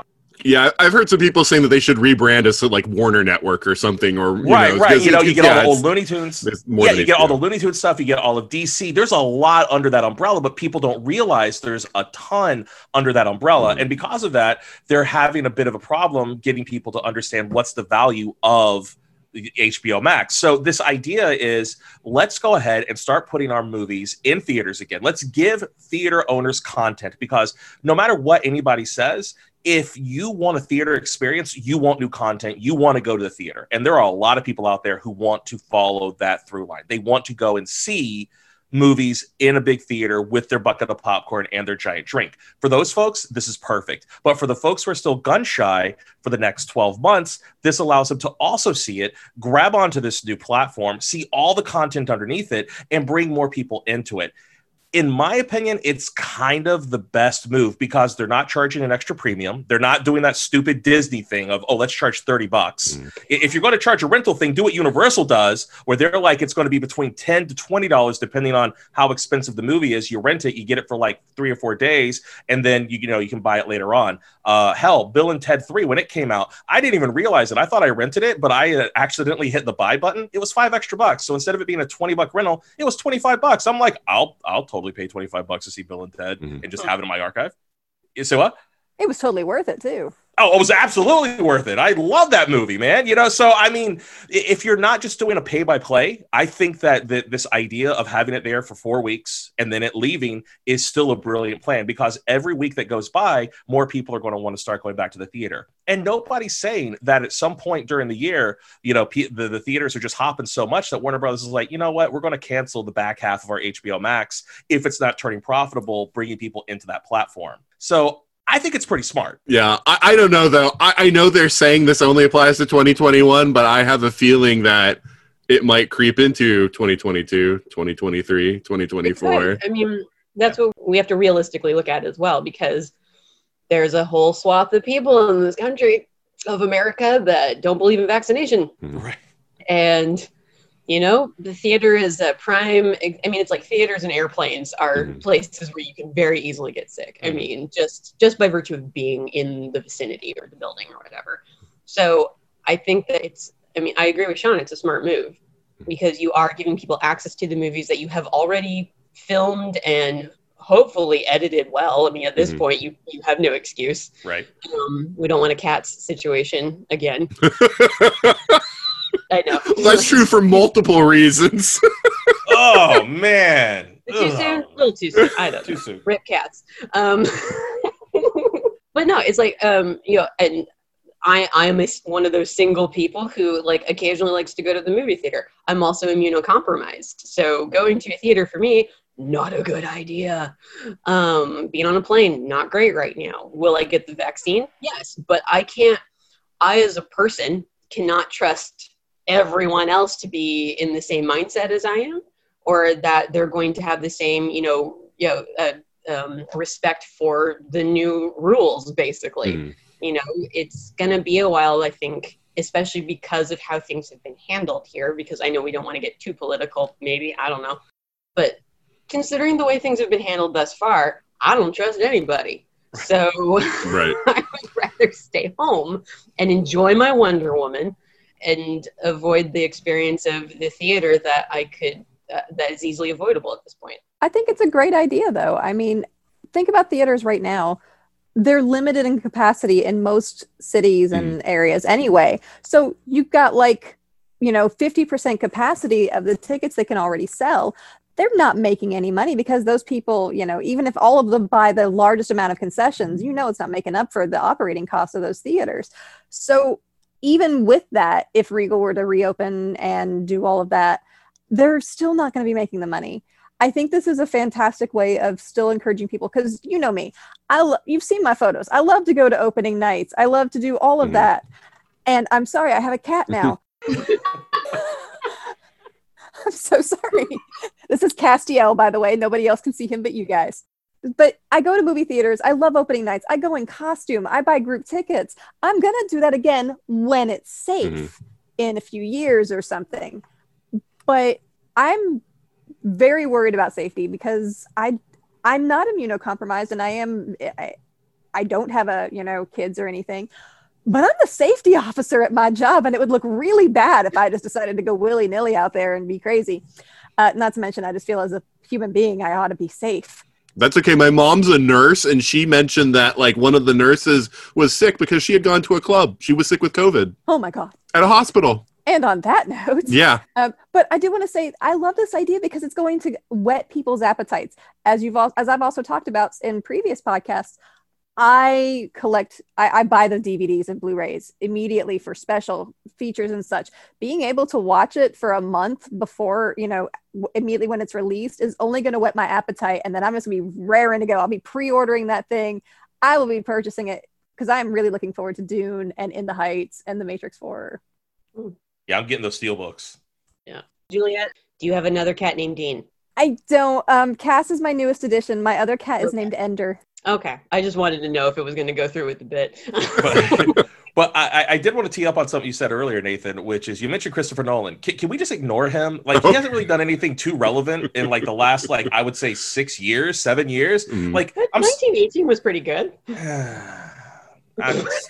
Look, I don't. Okay, we'll put 1918 into like the asterisk category because 1918 is wonderful cinematography. But in general, though, like I'm kind of like Christopher Nolan. Can you just kind of like sit down and shut up? Because he kind of, for me, is kind of like the ultimate movie snob. And again, I agree with that because I love being a movie snob. I love going and seeing things in theaters, but that's not the venue that we have right now. It's just not the smart venue. So we have to adjust. So for Christopher Nolan to be like, I don't like that they're going to do this, and I think it's stupid. I'm like, well, you're stupid. Stop trying to make fetch happen. And just like Scorsese, like saying that the superhero movies aren't like real movies, right? Not high art, right? Or Scorsese saying you can't watch his movie on a cell phone. It's like, bitch, that's all I'm going to watch it on now. I'm going to watch every Scorsese movie on my cell phone. I'm going to be sitting here watching on an 8-inch screen and be like, that's so good. Yeah. Like, just screw you. I'm sorry, Martin Scorsese, star of Shark Tale. Like, we can't all have multi-million-dollar films that we made in a theater in our home, probably. Yeah. And I mean, again, I find that when people are not embracing the times and they're trying to hold on to these things, sometimes I think it's really an indication of how tone deaf they are. Because, people like Sam, they're immunocompromised. They can't risk going to the theater because if they do, God forbid, something happens. They have to stay at home. They want to watch something cool and new. So this is a really good compromise. If you can and you feel safe, go to the theater, rock your popcorn, have fun. But if you're feeling a little skittish this year, stay at home, enjoy the movie. By HBO Max. Well, yeah, I mean, certainly, for the near term, this is a really good thing. I mean, but my fear is that it's going to end the movie theater experience as we know it, and that's kind of the thing that I'm kind of curious that if anybody was worried about that aspect of it moving forward, because, and I'm not even sure even blockbuster movies can be sustained by streaming service costs. So, it's one of those things where, they're releasing the movies now, probably at a loss through their streaming service as a way of, undercutting Disney and Netflix and everything else. But both how long can Warner sustain that and what is that going to do to the industry at large? That would be the thing that would concern me about it. Because definitely in the near term, we're all excited. I can watch Wonder Woman. Yeah, I'm definitely going to do that. Like I said with Marvel, they should have done Black Widow instead of Mulan, because that would have actually been a real pull. I think they'll do it long term, though. Like, once everything calms down and it is a little bit safer, and it may not be until 2022 or later, because they're not saying we're not going to release it in theaters. They are still releasing it in theaters at the same time that they're doing this. So there's still going to be plenty of people going to the theaters and watching it. Probably the full amount of people that are currently allowed in those theaters anyway. So this isn't going to be, I'm not going to say this is going to be Warner Brothers like putting movie theaters out of business. If anything, it's just the general pandemic that's shutting down a whole bunch of businesses. Yeah. But I don't think it's going to be long term. Maybe it might work out better for them for smaller releases that aren't major blockbuster films, and they might decide to partner up to do it. But I like to think that the movie theaters are not going to go out of, if they can handle it, if the major chains or even some smaller theaters are able to hang on to it through this, I think that it'll still come back to having movie going as an experience, like the way I like to do it with a big group of costume people. Then you also have like the smaller indie market too, that, my college town of Bellingham, Washington had several like smaller, like little independent theaters that, were largely based on donations, but they also showed, recent enough movies that they could make, like a night out of it.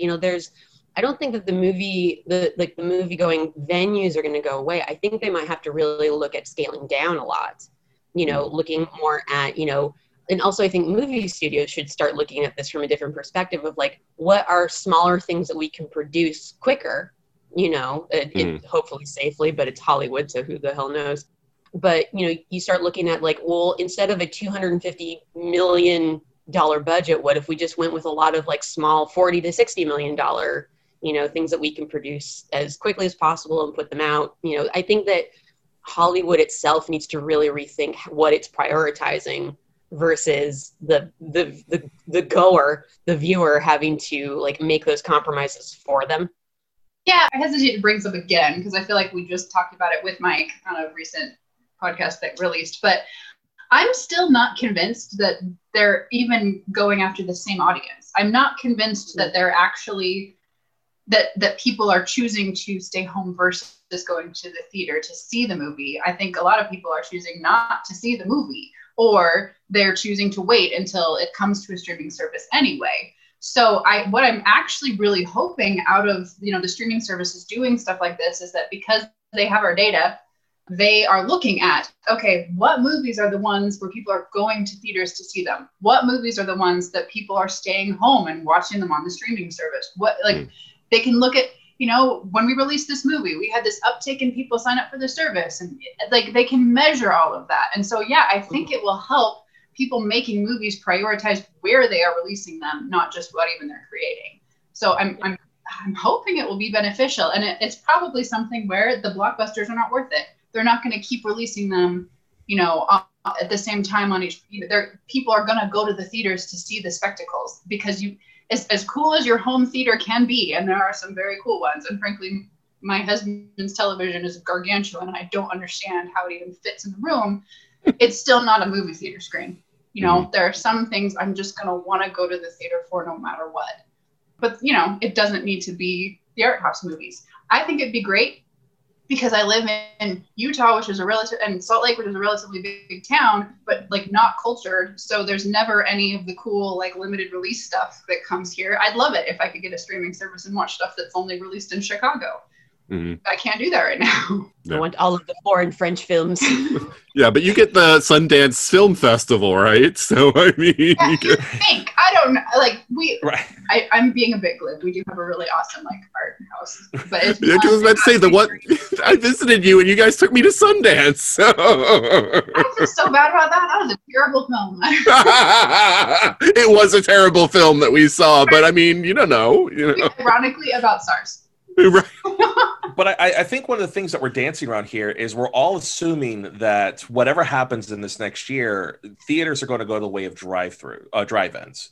That's the big looming thing. That's the connective tissue that we're all looking at, right? I mean, whether or not we realize it on a conscious level, we're all kind of going, well, the drive-ins died once, the movie theaters became more and more kind of an immersive experience. So how are theaters going to be able to survive once home theater is going to take over? And I think we've all touched on the same point, which is that there are times that we're going to want to stay at home and watch something like, you know, a 20, 30, $40 million movie and go, wow, that was great. And then there's sometimes we want to watch a $250 million melt your face off movie with quadruple THX surround sound and the butt wiggling seats and stuff. And, you know, you know what I'm saying? And smell-o-vision and all that jazz. I don't want smell-o-vision. Right. We really don't want smell-o-vision, though. Don't do that, Hollywood.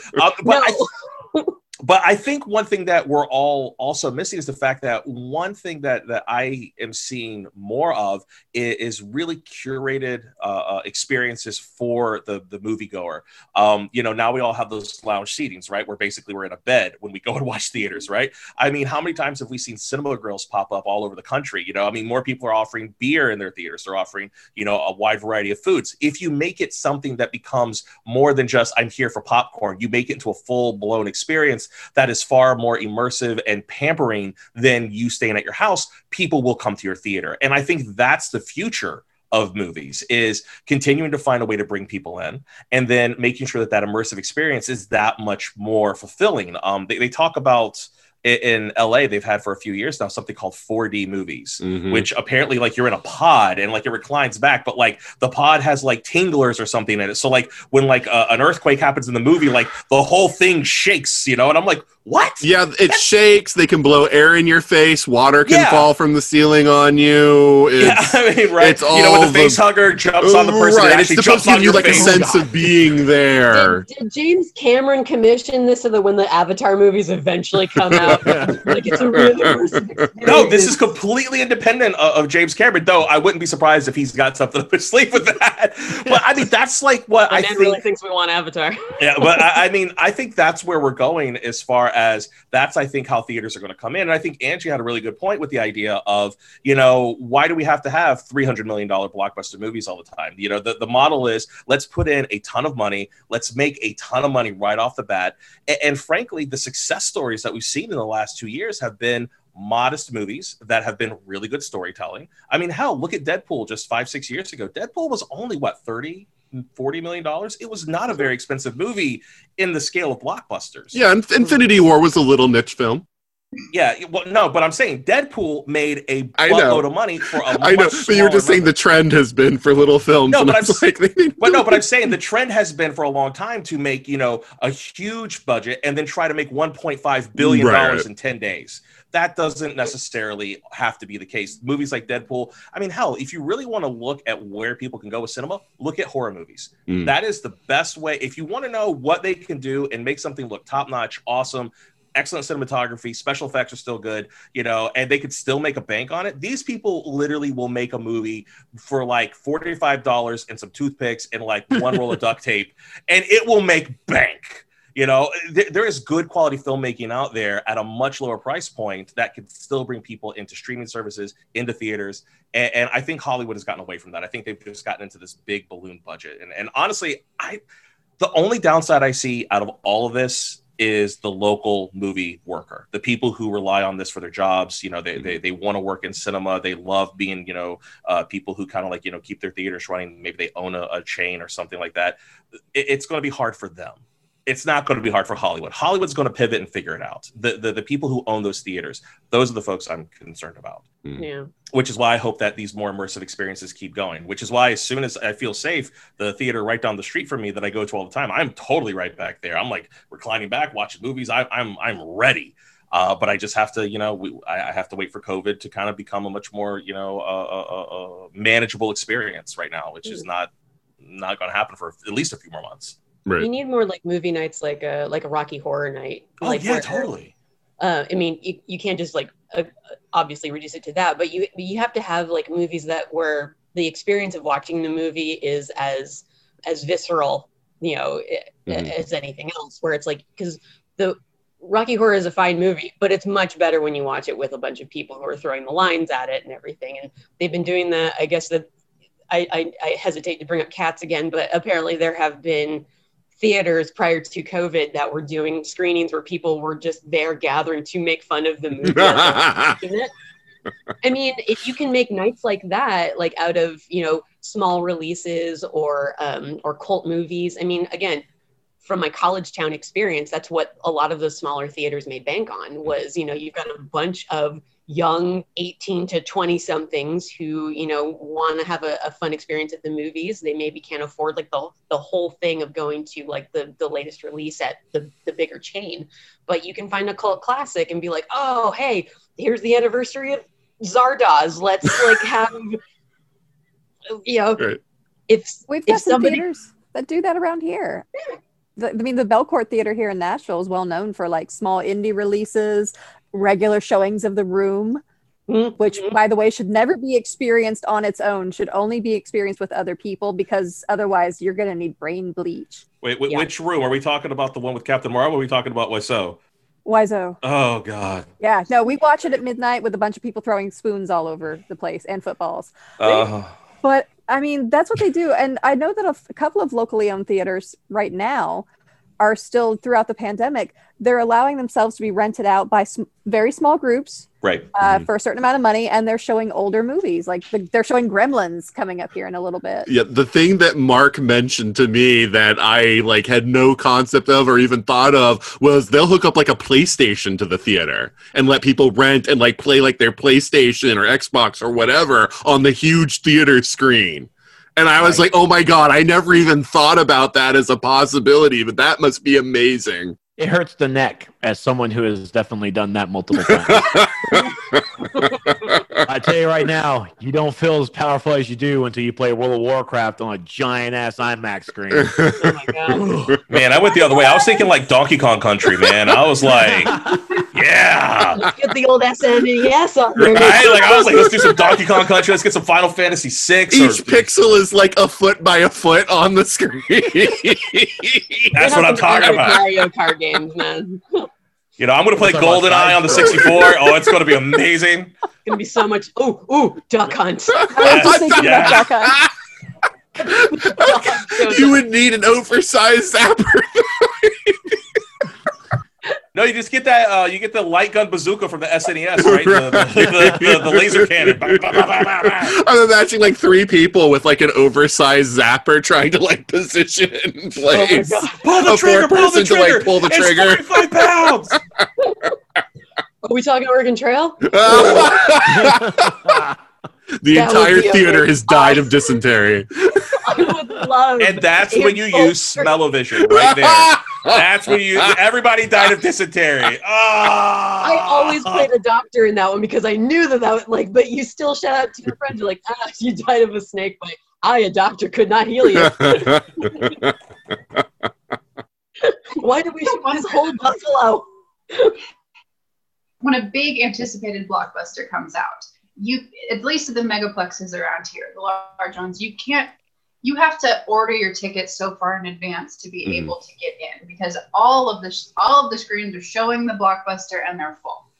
But when it's not opening weekend for a gigantic blockbuster, these theaters are often empty. I mean, I have between, having press friends and a small child, I have gone to the movie theater at basically every possible conceivable time of day, every day of the week. And most of the time, they're kind of ghost towns. You've got the press people who are in there in the morning for a screening of something. Like, it seems like the megaplex model was kind of unsustainable already. And the pandemic has just kind of exposed it for what it is, which is you have a lot of space all the time for those short spurts when a blockbuster comes out, and then the rest of the time it's just space, and they have to keep up with it and try to fill it, but that's not necessarily always consistent. Well, that's why like the summer blockbuster season starts in March. Generally, they're trying. It's great, and all the studios are timing their blockbuster releases. It just. It seems like a model that maybe needed to be reevaluated anyway. And I'm actually with Mark. I'm less concerned for the small theaters, because if you have 6 screens, you're not going to be struggling as hard to find something to put on them versus when you have 50 that you're trying to find something to get people to come to see. Come watch Citizen Kane. It's an old movie and therefore good. We don't know. I watched it one time. I don't care. Well, I mean, not to get too much onto that, though. I mean, you do have to remember one thing I think is interesting when you bring up stuff like Citizen Kane is that people kind of forget, these were the first folks who did that kind of stuff. So now that we've seen what everybody's built off of that, you go back to the originator, the people who thought of, certain tropes, and you're like, oh, okay, well, I kind of saw it coming, I guess, but all right, that was a movie, I think the best example was, and I remember this is when I was in art school. I was in a film class and they showed me this scene. It was only about 2 minutes long of these people who were waiting for a train. They would cut to the train, they cut back to the people waiting, and eventually the train got there, people got on the train and they left. And I remember the teacher saying that was the first time somebody had ever cut to another scene that was happening at the same time, and it built up tension, and people were freaked out because they're like, are the people going to miss the train? Has the train left? I don't understand what's happening. And again, this is like 08, this is like super early on in the times of cinema, and people were freaking out. In fact, the best example I can tell you is the first time somebody actually laid a camera in front of a train and let the train run over the top of the camera, and they were able to preserve the reels. People freaked out because they thought the train was going to come through the screen. Yeah. So like we look at stuff with a modern eye, we go like, oh, that's quaint, but like it really was revolutionary back then. That look kind at of Orson stuff. Welles using shadow. Right, look at Orson Welles like using palettes and stuff of tones. Oh my God, he used makeup in that. Look at him. He thinks he's an old man now. That son of a bitch. Yeah, that genius. Ugh. Well, I mean, seriously, like that's like, but then there are things like the Twilight Zone where you go back and you watch that. The Twilight Zone still holds up like 150%. In fact, I look at that and then I watch movies like made like in the 90s that tried to emulate black and white film. And there's an entire lost art form of people who knew how to make crisp, perfect black and white images from the 50s and the 60s and even the 40s, like just beautiful cinematography that's all black and white that we'll never have again. And I'm like, that it's a lost art form, and I'm like, that sucks. That's the thing that theater should maybe look into as well, like courses on film history. I mean, you can do your interactive stuff, but then you could also be like, hey, is there a university nearby? Do they have a film studies course? Perhaps we look into that. You know what? I get what you're laying down there, but immediately my brain went, oh God, homework. Let me tell you right now, Sean, like a movie, a class where it's watching movies, does not feel like homework. It does. No, I mean, I did a minor in this. I had 8 classes that were all watching movies and writing. No, it feel like homework. I did play writing. It was all courses. I took one. It was great. Well, maybe you got a good one. It was the history of the ancient world through film. I loved it. Oh my God. No, I did one. Swear to God. I did one that was all German expressionistic film art. So don't take ones like that. No, you had to. It was the one you had to take. So you start with the Cabinet of Dr. Caligari, which is amazing. You go through Hitler propaganda movies, and then you go through Reconstruction of Germany. Oh my God! Well, your first mistake was German. Again, it was what was offered. Okay, can someone hug Sean? I did gender in early modern Europe, which meant I had to watch The Devils. Oh, okay. Yeah, I know that one. Which is a ridiculously weird and funny, but also like really disturbing movie, especially when you have to watch it in a university library where students are walking past and it's like naked nuns.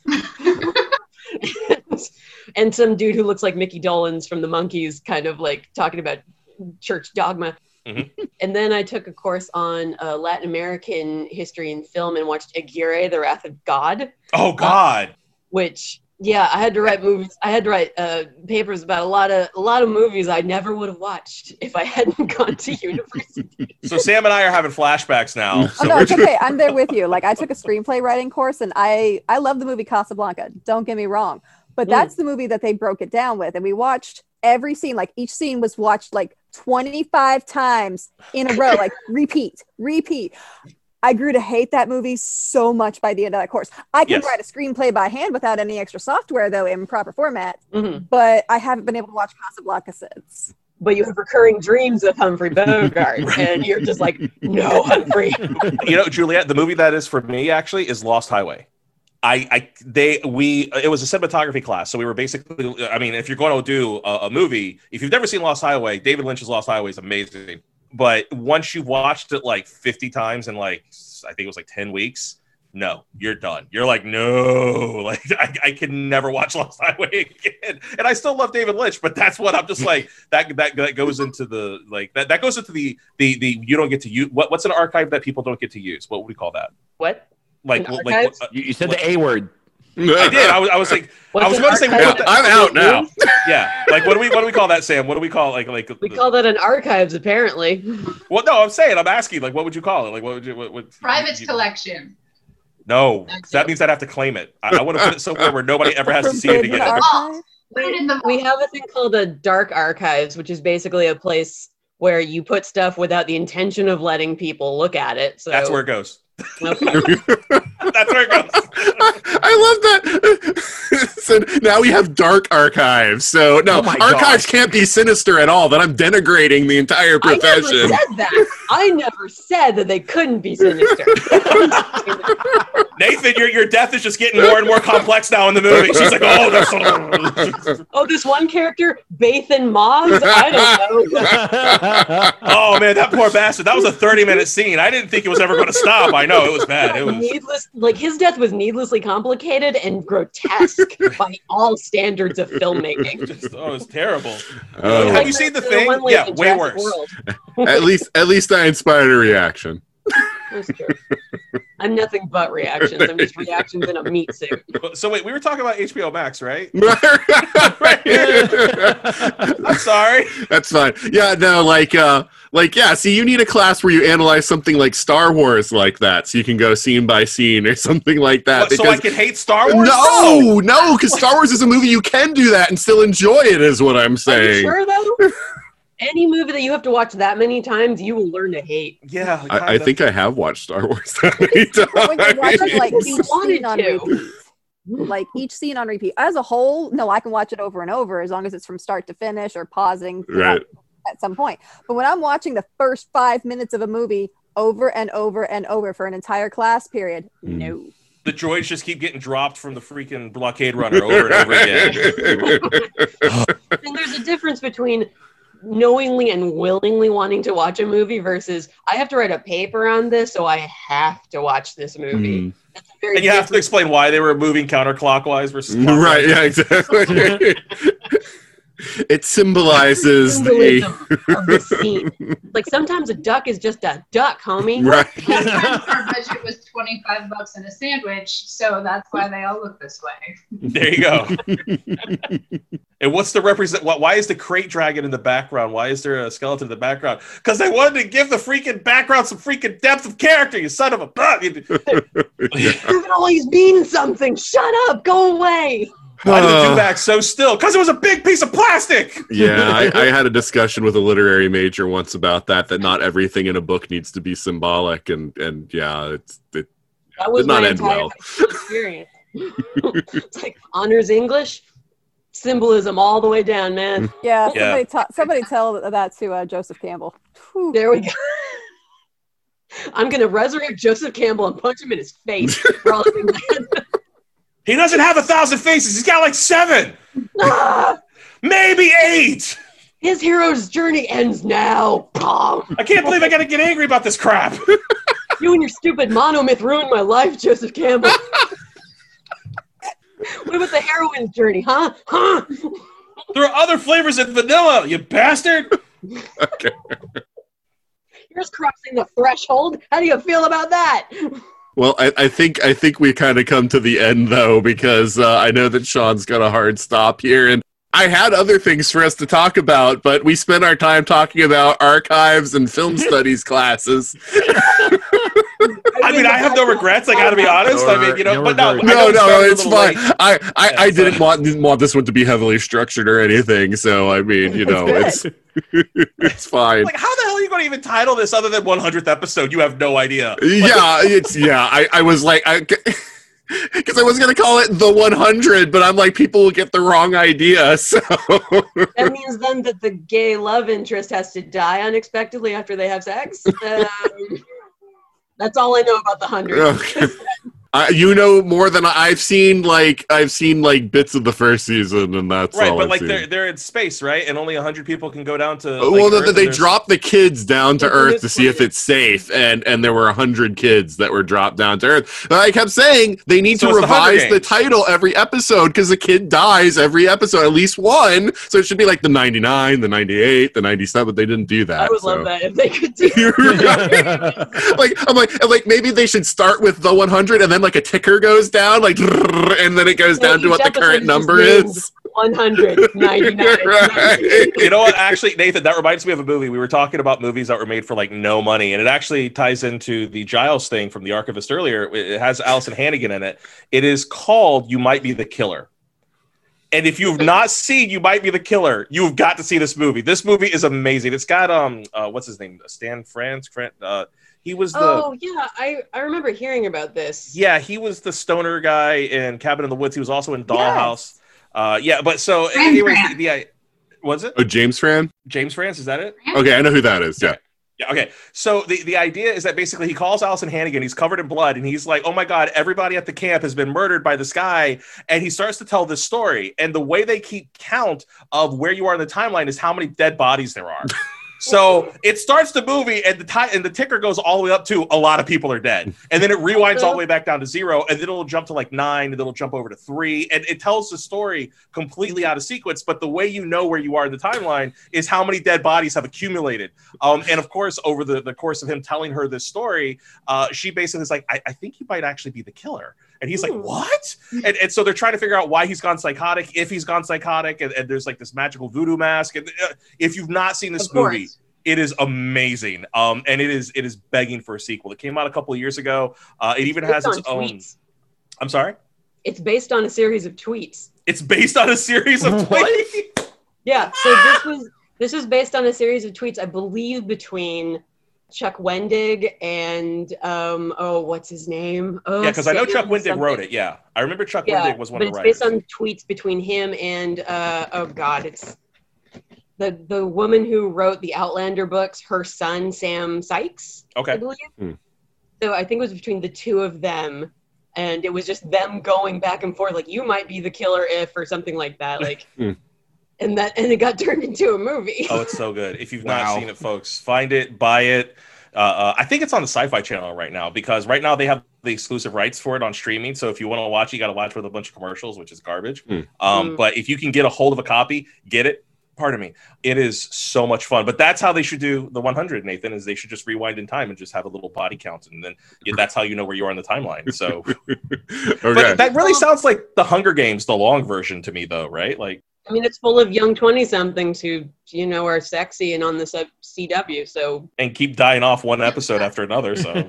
It's the most beautiful so here's the thing about the 100. So the idea is they've been in space for like several generations, right? Like 3 or 4 generations, and so they haven't been able to make their own stuff. Everything's recycled, everything's been used. But these kids that have been sent down to the planet, yeah, some of their clothes, they look kind of ratty or whatever, but when the girl strips down to like go take to jump in the water, and she's wearing underwear, it's like designer underwear, like that looks pristine, and I'm like, how is the underwear pristine when nothing else is? Look, Nathan, you can hand down a lot of stuff. You don't hand me down underwear. They pack for generations of underwear, sir, okay? Looks like store-bought, like right off the shelf. There's a JCPenney catalog on standby at all times. You can't stop that. Right. That thing always lives. All right. Before we go, really quick, Right? try to bring this back into like kind of sort of like this is an anniversary episode. Yeah. Everybody name their favorite thing that's happened in pop culture in the last 4 years. You can have a few, have a few seconds to think about that. What happened 3 weeks ago? Oh, right? Yeah, we all have COVID brain, Wait, man. you have like the That's pre-COVID been memories? 1,000 years ago in January. And that's about as far as I Seriously. remember ago. Like, time is a flat circle, man. Yeah, What even is pop culture? What? right. Like, we don't understand. Are we your being linear written by concept of Grant time, Morrison? sir. What's going on? Maybe. I don't know where you've been for the last year, but we're all on Groundhog Day, okay? So, No, I'm talking about pre-Groundhog Day. There is nothing before Groundhog Day, all right? Like, it's always been Groundhog Day. He died like 5 million times before he figured it out. What the hell? Andy McDowell suffered so much because of this. Andy McDowell can't suffer. She's made of stone. That's true. In a good way or a bad way? In a good way. She's a strong, independent woman. Yeah. I don't know. Made of stone could be a negative. Yeah. I don't know. That's why I asked. That's why I need clarification. I wasn't sure if that was shade either, Sean. I was trying to figure that out. Because then my next follow-up was, what the hell did Andy McDowell do to anybody? Andy McDowell's awesome. I don't know. Apparently talking about Indiana Jones gets me death threats, so I don't know anything anymore. I don't know what's going on. Faith in Maz? Yeah, it does. Yeah, seriously, though. No, Nathan, like, seriously. Like, Indiana Jones, I mean, they're like, Yeah. Okay, Yeah, like, listen to Sean. there's a line, sir. Okay. Yeah. Thank you. Thank you, Sean. At least you get it. Remember, I've already gotten in the Hall of Sam, so I'm digging myself out by throwing you down it. Okay, Nice. John Rose suddenly gets better. It's so weird. And then it turns out I'm the killer of the movie. He got better, and then he killed everybody. So I actually have my favorite pop culture thing. If everybody, if you want me to start, okay. So the thing is that I'm actually not going to specifically cite a specific event. I'm going to cite a person, which is I have loved over the last 4 years the kind of awesome underground rise of Samara Weaving becoming an awesome genre actress. And if you guys have not been catching her stuff, she has been absolutely killing it for quite a while now. Basically, the first movie that I saw her in was The Babysitter on Netflix, which was about 4 years ago. And then she has just gone off and done a ton of awesome movies since then. She is the niece of Hugo Weaving. And I mean, talk about just like an awesome freaking just family of actors right there. But if you've not seen some of the stuff, this year she's been in stuff like Ready or Not. She did The Babysitter Part 2, Killer Queen. She was in one of my favorite indie action/horror movies, Mayhem. She keeps crushing it. And of course, she is one of the daughters in Bill and Ted 3. So if you have not caught her in the last few years, you are missing out on a treasure trove of just awesome movies. People say she looks a lot like Margot Robbie, and I guess that's kind of true. She does have that kind of Margot Robbie-ish vibe, but she is just absolutely a hoot to follow. And she loves doing these genre movies. So if you've not caught her yet, go find some of these movies and check her out. That would be my big thing from like the last 4 years. The introduction of Samara Weaving as just a genre actor that's just been kicking butt. Dude, Guns Akimbo. Whew. Oh, yes, absolutely. Very cool. All right. Juliet, what about you? Oh, crap. Why is it me? Okay, we'll skip you then. You keep thinking. Angie, do you have something? It's good. I've got it. I've got one. Like, when did Winter Soldier come out? That was before. That was further back. That was further back. Oh my god. That was like 6 years Yeah, ago? that's like 6 years. Yeah, the MCU is over 10 years old now, people. It's 12 years old. I just Time's meaningless. Yeah. I mean, the thing that brought me the most joy, I guess I'm stuck on Marvel because I'm drawing. I can't think of when anything happened. But Black Panther was like a genuine joy. Yeah. Black Panther was within 4 years. There you go. All right, Black Panther. And yeah, I mean, we haven't had a chance to talk about it yet because I wanted to specifically talk about it on a Marvel podcast, but Chadwick Boseman, of course, passed, and that's a huge loss for Hollywood in general and for Marvel specifically. Well, I thought we were going for happy thoughts. Well, no, I know. I'm just saying she brought up Black Panther. I felt like we should at least say something about Chadwick Boseman, who we was can talk amazing. about Carrie Fisher if we're going to go for downers here. You know, Okay. dear Lord, man. All right, I'm sorry. Died in the last 4 years. This is the memorial episode. We're going to name off 100 awesome people who have died. Okay. Let's not start that one. All right, so Julie, I'm sorry, Julie. I thought you were, when you were like, oh no, I thought that you didn't have one yet. The problem is I have too many. Yeah, that's me. Always too many choices. Mm-hmm. But for me, I think one of the coolest things that I have seen in the last 4 years has been, and I'm gonna probably catch hate for it, but the the most recent of the Star Wars universe, both in animated series and television series, between the latest season of the Clone Wars, which, by the way, I just watched the full Clone Wars for the first time in like the last 2 months. So It was brilliant and fantastic. And as somebody who so hates the prequels, this was a big step for me. But I thought that last season was brilliant. And then, I watched it just in time for The Mandalorian. And wow. And I don't care if people hate me. I still love the sequels. I enjoyed every moment of them. People can hate on me for it. Mm-hmm. But I love the fact that, it brought new people into the Star Wars universe through the Clone Wars or through or that's bringing them in through The Mandalorian. It's getting them reinvigorated into the Star Wars universe, mostly in a positive way, not counting the people's reactions to the sequels. But The Mandalorian has been, I think, really good for everything. Mm-hmm. So it makes me happy to see that Star Wars properties are coming back in a good way. Very cool. All right. And Sam, what about you? I have two. Okay. Because I can't just reduce it to one. So the first one, I would say the rise in audio fiction podcasts, I think is a market that people weren't aware they could do something with until the last few years. Again, like I said, I don't know if this is even going to make it into the show when I talk about Magnus Archives. I think it's like I'm not even a horror person, but I listen to this podcast and it's straight up horror. So if like just the rise in those types of narrative fiction podcasts, which are great. And then also the rise of D&D actual plays. I mean, I think especially over the last 4 years, we've seen like things like Critical Role, Dimension 20, was it The Adventure Zone? These like kind of amazing podcasts that have podcasts and shows and like actual plays that have embraced technology and have gotten more people involved in Dungeons and Dragons. Like I actually ran a game of Honey Heist for my friends right before COVID hit. So shout out to Grant Howitt who did Honey Heist. But I think that those things are great because they're getting more people involved in these types of hobbies where they can express themselves. And the things like Dungeons and Dragons are now like revamping how they look at race and how they depict culture, and also trying to get more people of color and women of color and like LGBTQ, everybody like trying to find more inclusive ways of getting people involved. I think has been absolutely amazing. There's still a lot of work to do, but it's been great. Like the trajectory of it right now.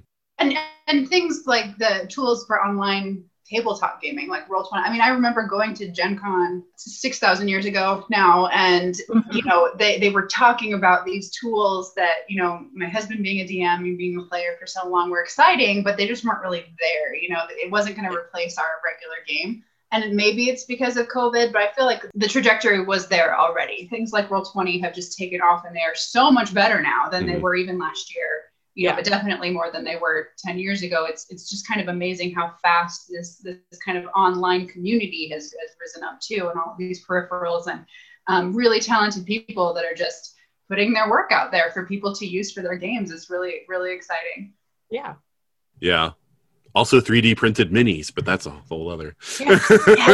Dice culture. You have dice culture now. People being like, I bought these dice and I've got this and this is my lucky set and this is like, it's real. The struggle is real. Yeah, but one thing I did want to mention just really quick is that, very nice. Sean showing us one of his dies. This is called America's Ass. No. The dice series is called America's Ass. Laura got these for me. They're metal and they're like Captain America's shield. They're amazing. Listen, hold on. Let me see if I can get the thumb. Hold on. Hold on.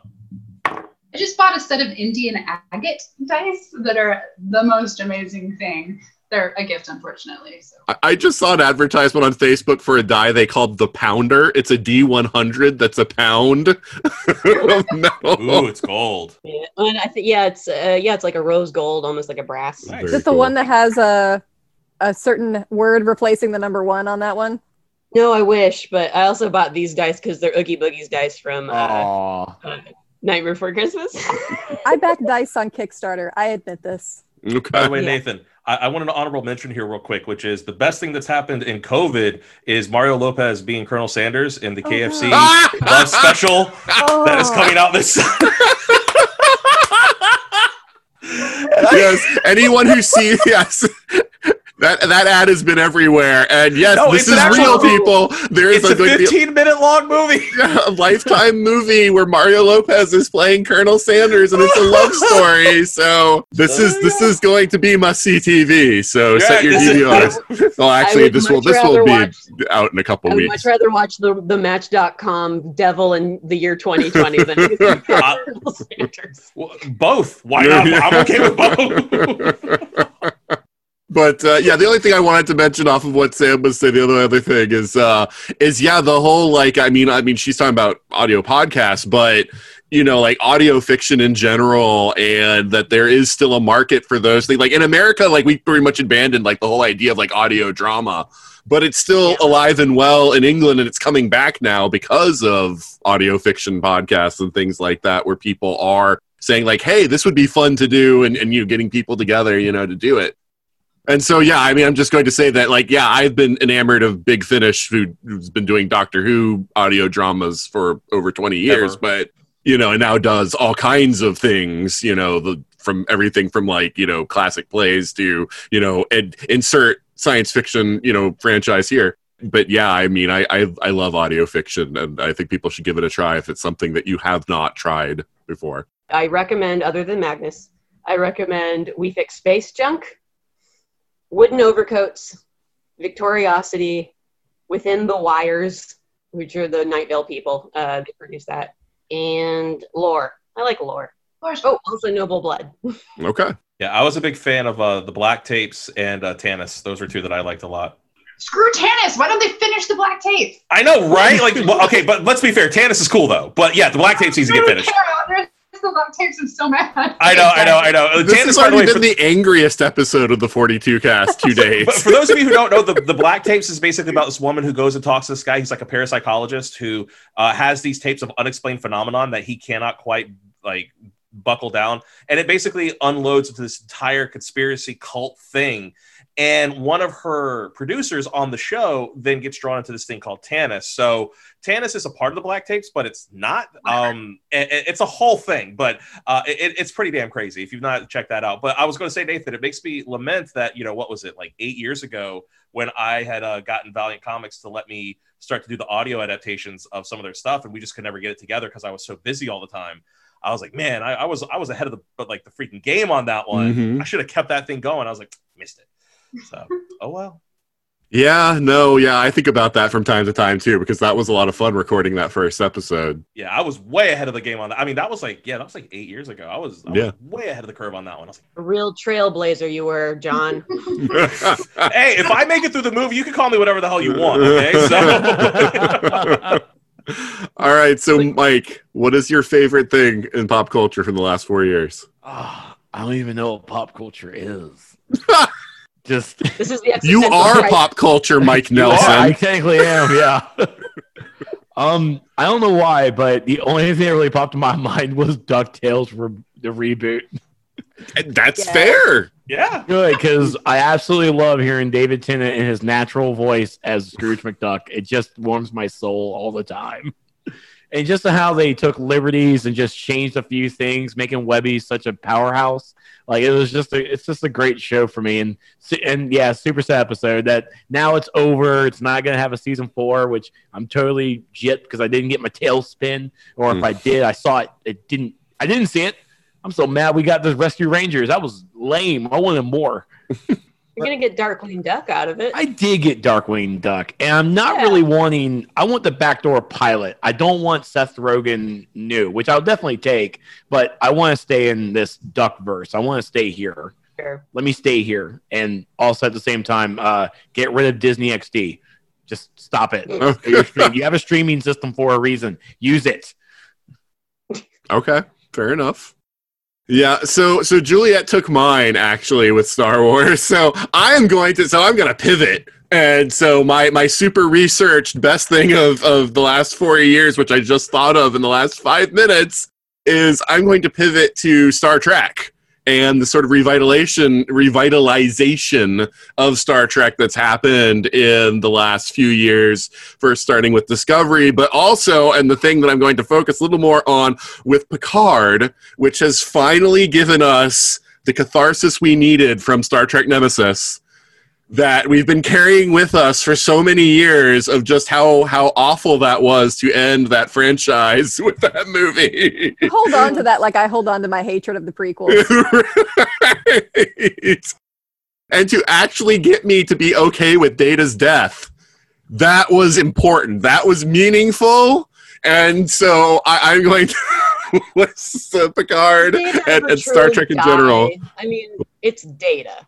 Yeah, the most important character in all Star Treks. Well, you mean Spock? No, Data. No, Spock is the most important character in all of Star Trek. I will fight you on this one. Look, okay, look. I actually agree with you. I'm just okay. I was about to say, like, don't die on this hill, man. Like, don't die on this hill because you're going to lose. Data's very close, though. It's like Spock and Data. You know. I say Data is definitely a contender, but Spock. I mean, it's Spock. Right. Yeah. I think you'll find that it's Odo. Hey, well, we've just named my daughter's 3 favorite Star Trek characters, so yeah, you know. We love Deep Space Nine. I mean, we're not saying what's the best Star Trek ever because it's still Deep Space Nine. Right? Yeah, it's Deep Space Nine. Yeah, I mean, it's, best captain in the Cisco. Thank you, Sean. I blocked out all of them. Episode 100, the Royal Rumble. Right? Like, nobody makes it out alive. That's Sam's ultimate plan. She's like, excellent. Episode 100, question marks. Yeah, yeah. Now we find out that the reason Sam hasn't been on the show in so long is she's been preparing her kill list. Right, she's been plotting. I mean, do some people refer to me as Jigsaw? Maybe, I don't know. And all the traps are convenient or like twisted ways of using archives to kill people. Okay, I'm nothing if not consistent and stick to my point. Was it just me or was Sam like channeling Darlene from like Roseanne and the Connors there for a second? Right? Like, did anybody else get that vibe? Like that kind of like comparison. Yeah, like I was like Darlene. I've gotten Daria. I've gotten Wednesday Addams. Mostly pale chicks with dark hair. No, but none of the ones you mentioned are bad to be compared to. Yeah, no, not at all. No, except Darlene, out of all those that we've mentioned, Darlene's the one that actually scares me. Like, Wednesday Addams, I'm like, Wednesday Addams the bro. Like Daria, you just got to understand. But like Darlene always scared me on the Connors and / Roseanne. Like, Wednesday Addams a bro? She burned people alive. For her like if she was down with you, you were on the Protected Scrolls, just like Gomez and everybody else. That's like how that worked. But if you were not on the Protected Scrolls, doom come to your country. Then they wreck your Thanksgiving Day pageant.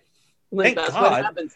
You know what? Can we just give a shout out to Addams Family Values becoming more and more timely and more just right on the freaking nose as the years go by? That movie has aged so well. It's just like.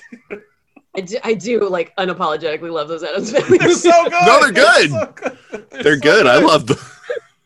I haven't seen them in a while, but I love those movies. I just watched them for Thanksgiving. That's one of our Thanksgiving movies. We watched both of them back to back. Like baby David Krumholtz before he got all sexy mathematician, and then. Back in the day, if you went to the Paramount Studios in Texas, they had a whole like Foley room where they would play parts of Addams Family movies, and you could do the Foley work for them. That's so cool. I was like 12, so maybe they don't do it anymore, but it was pretty cool. Well, back in the day when you could do the Honey I Shrunk the Kids ride, and they'd green screen you onto the bee. Yeah, remember that, right? So. But by the way, Nathan, going back to your Star Trek revival, I think that we cannot talk about Star Trek being revived without saying Lower Decks is like one of the most amazing things that has ever come out of Star Trek. I love Lower Decks so much. I still haven't seen it. Oh my dude, you've got to get on this. Lower Decks. I have no interest, really. That's the thing, is that you'd think this is going to be stupid. It works so well. Is that the Seth MacFarlane one, or no? That's the Orville. Okay. Yeah. Lower Decks is the cartoon. It's the animated Star Trek show they're making now. Well, because the animation style reminds me of it's like Family Rick and Morty. Guy. It's more Rick and Morty. Is it? Okay. Yeah, I didn't have high hopes for it, but I was sold from the cold open of the first episode. I was like, oh god, that's me and my friend Dietrich right there. It's so much fun, dude. Like it's you got to watch it. And what I think is great is that it probably shows a much more realistic thing that happens to most Starfleet ships, which is in the actual title sequence, they show all the stuff that's happening around them, and either they're screwing it up or they're just barely getting out. Like one of the best parts is there's this war between the Borg and the Romulans that are happening, and they just happen to warp in. They see it, they just turn around and warp right the hell back out. There's a whole lot of noping going on right there. That's what my daughter says. Like every time we watch Star Trek, and they're like, "There's a distress signal," and she's like, "Why are you heading towards it?" She's like, she doesn't understand. She's like, every time they go to the distress signal, bad stuff happens. Like, just stay away. Like, seriously, that's what they did. They showed up, and it's like Romulans and freaking like Borg fight each other. They're like, "Oh hell no!" And they just turn around and they leave. It's so It's like, funny. this is not a battle we can win. They're like, this is because they're an exploratory science vessel. Like, they don't have heavy like firepower, so they're just like, I'm out, and they just turn around and go.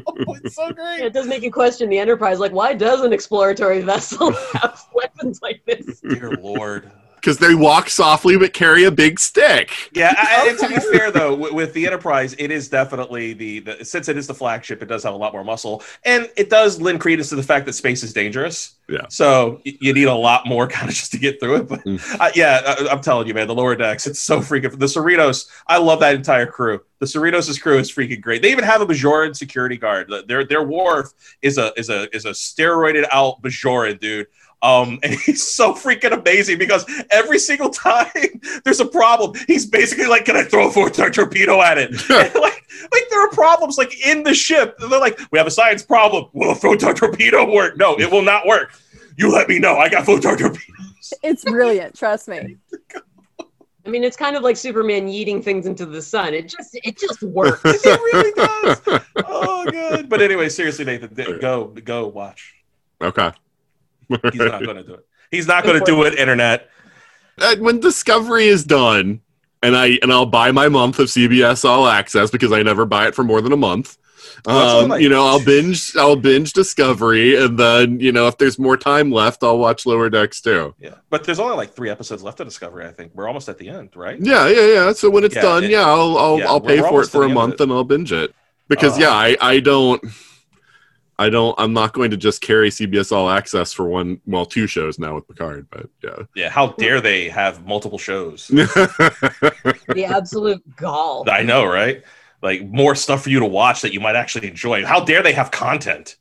Yeah. That's the name of the episode. How dare they have content? That kind of covers the whole gamut of everything we talked about tonight. Okay, all right. Well, and you were the one, Sean, that was like, "I've got a hard stop." We started but we got to talk about this. We did start a half hour late, so I'm only 8 minutes over my 90 minutes. Oh, okay. All right. Yeah, because we really didn't even get started until 8:30. So right. No, that's true. Yeah. Okay. Yeah, Mike. My bad. My bad. All right. So Episode 100, the gang eats Mike. Into the sun, Mike. Apparently, I taste like chicken, so I don't know. Are you Colonel Sanders? I tell you what, I wish I had those abs. You can get that necktie though, buddy. You can get that little. Have you seen the thing where the person? I think it was because they liked like the KFC Twitter feed. Like they did a painting of the person with Colonel Sanders on its back, like Yoda. I have seen that. Yeah. He was like the first person to like the KFC Twitter feed or whatever. Dang. I don't know what it is about KFC and Wendy's, but whoever like runs their social media needs to like get like all the money that they want because they are both so hilarious. Wendy's has no chill and it's amazing. All right, but anyway, thank you guys because this was a ton of fun. But we're going to say our sign outs now. So Mike, why don't you say goodbye and let people know where they can find you? Goodbye, interwebs. You can find me over on Twitter at ThisIsTrex and catch some video game goodness over at twitch.tv/TrexLight. Nathan, thank you so much for an amazing 4 years on this show, buddy. As number 3 of being on the show, this is quite an honor of getting bronze, I have to say. Oh, Mike, it's so good to have you be on the show, enough that you are the third, like most prolific guest. So. But yes, I'm glad you enjoyed doing the show and hopefully for a very long time to come also. So yep, yeah. As long as there's more Black Lightning, I'm here. All right. Well, about that, haven't you heard? I know what I said. Okay, yeah. There's only one more season. Like, Mike, I hate to tell you, but oh no. I'm in denial. Okay, sure. You sweet summer child. Yeah. I thought I might have to like break the news to it. Sean, my title came back. All right. Sweet summer child. All right, but Sam, oh my goodness, to have you back on the show has been amazing. So, has it? I mean, I don't know. well, thankfully you took James's place as the drinker, so we had to have somebody represent. Yeah, I'm glad I could fill a void. You can't get liquor in the grocery store here, so I haven't been to one. My bar is empty, is what I'm saying.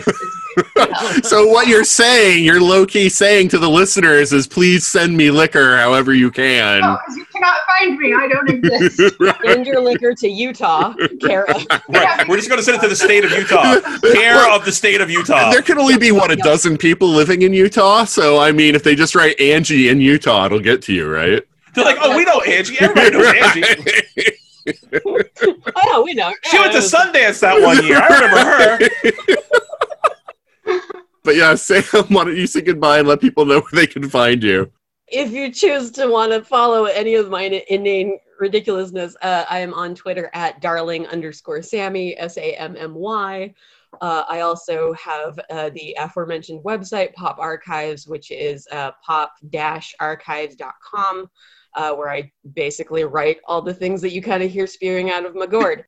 And Nathan, it has been a pleasure actually just being here, and I haven't been on the podcast in a long time, obviously not in terms of the release schedule, but it's been great, and I'm looking forward to coming back for Wonder Woman, so All right, no, it's great. Congratulations on 100 episodes. Oh, thank you. Yeah, no, and yeah, Sam, you're always welcome on the show. I want you to know, because sure. I just enjoy having you. I just had life. Right. Life got in the way of a lot of things. Right. But yes, I also look forward to having you talk about Wonder Woman, even if you don't want me to talk about your hair. And Nathan's death kicks in an extra 5 minutes now. It's 5 minutes longer now. You started it, though, Sean. You started it. You know what, though? I'm good. I got out of the hole. Okay, you're just digging it deeper. Now there's bungee sticks at the bottom of it. No one else can see this but you guys. So it's just all up here. Look at that.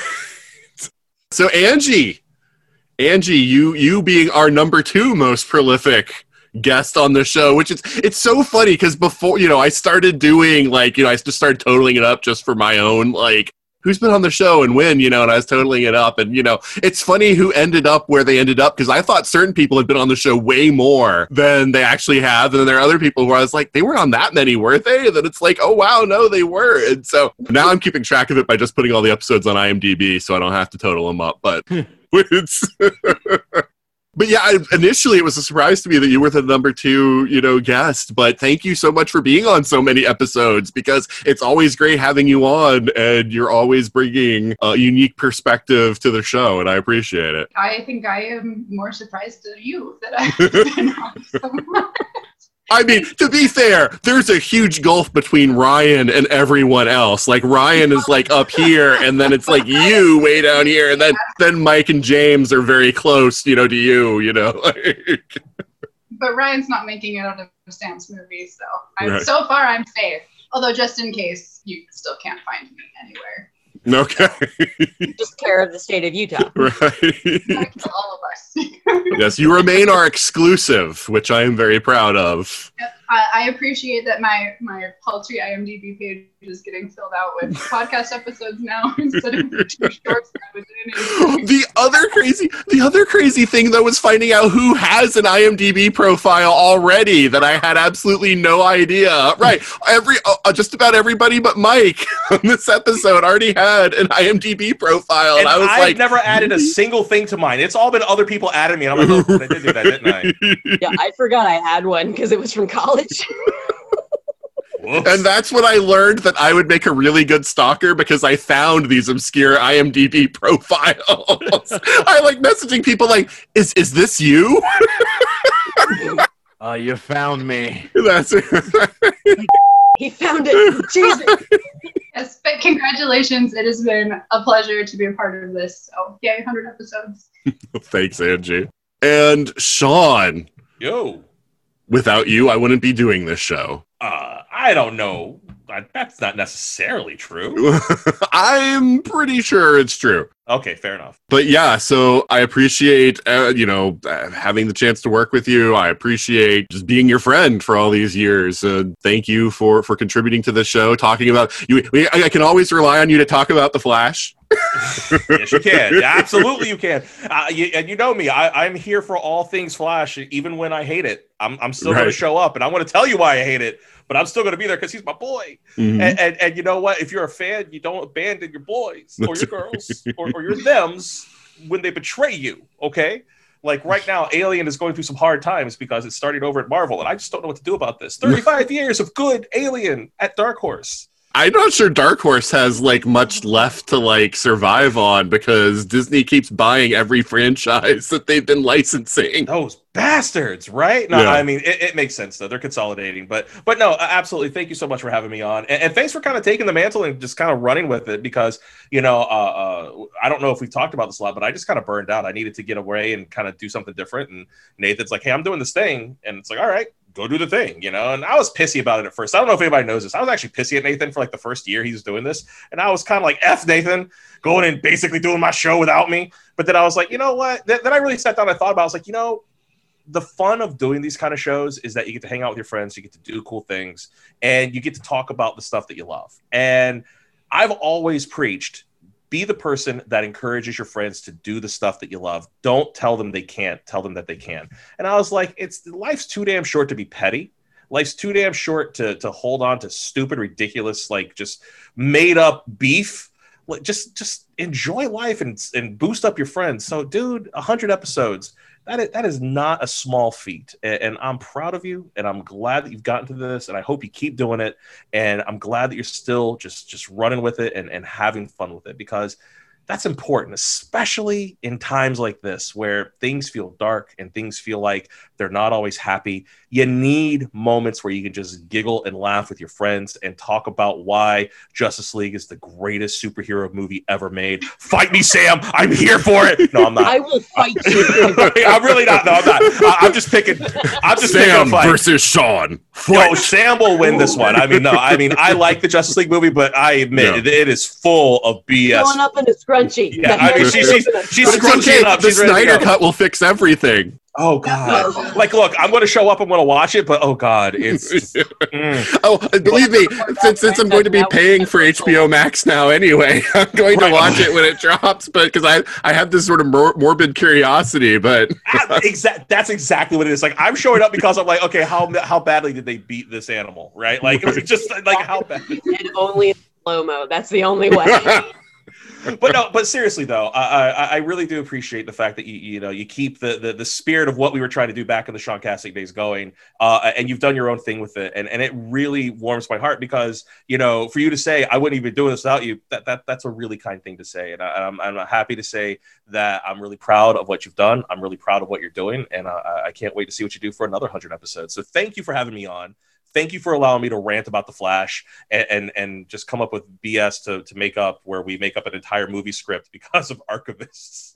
Because seriously, Sam, you need to write this now because I want this in my life, okay? So, I need this in my life, and I want Lethal Weapon references, all of it, the whole thing. Just somebody write it. I need to read this. My Lethal Weapon Saw Indiana Jones This is going to be the epic crossover. Screw the Marvel universe. I will make a new universe. This is it. Oh, I'm sorry. I was supposed to shout out where you can find me. You can find me online at Numa Z or Pop Cycle Bobbles. My wife and I make artwork. We travel to conventions when they are happening. We sell our artwork face to face. So come and find us. And again, thank you so much for letting me on here, Nathan. And I hope you have hundreds more episodes. Well, thank you, Sean. Yeah, and yeah, thank you for coming on the show. And also, you run your own virtual con that might come back at some point.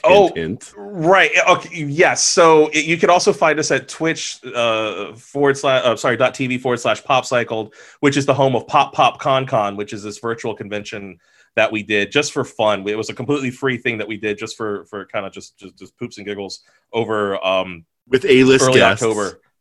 with amazing A-list guests. Nathan was there. I wasn't talking about myself, but thank you.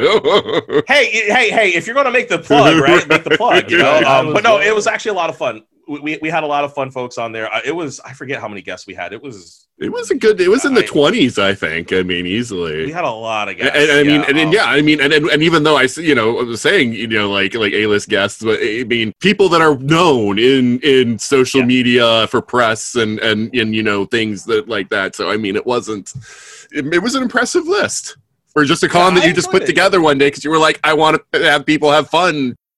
In COVID, when we can't go to cons. This is how it always starts. And Nathan's exactly right. This is how it always starts with me. I'm like, hey, let's just do a stupid thing because I want to feel like being stupid. And they're like, okay. And then we all go walk into the stupid thing. We're like, okay, that was fun. Let's do it again. All right.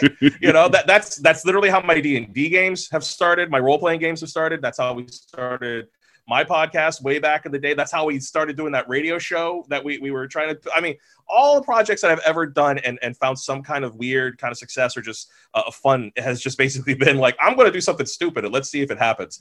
And it does. And I'm incredibly grateful to that. And it's because of everybody. It's because of all the people out there who are just like, hey, this sounds like a fun ride. Let's go try it. And we all have fun doing it. And again, I have to say, Nathan, I'm always impressed with the fact that you keep that energy going as well. You've taken that idea and you keep on going with it. And I hope that you inspire somebody to do it one day and then they inspire somebody. And if that energy keeps going, that's how we keep the positive moving in our life. So again, just fantastic kudos. But yes, Pop Cycle Baubles will return. And we are going to be doing some intermittent panels through the year where we're just going to do stuff like this, where we're just going to have people on the air on Twitch and we're just going to, have like an episode. So it'll be fun. Very cool. But thanks for coming on, Sean.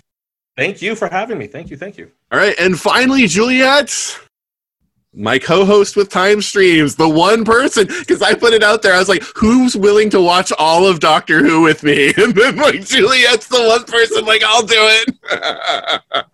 I haven't seen Classic Who before, so right. This is the perfect topic. Oh, I'm pretty sure most of the people on the Facebook page have not seen Classic Doctor Who all the way through before. Wait, I feel like chopped liver because I'm doing the same thing. Yeah, you've done it already, though. Well, one time.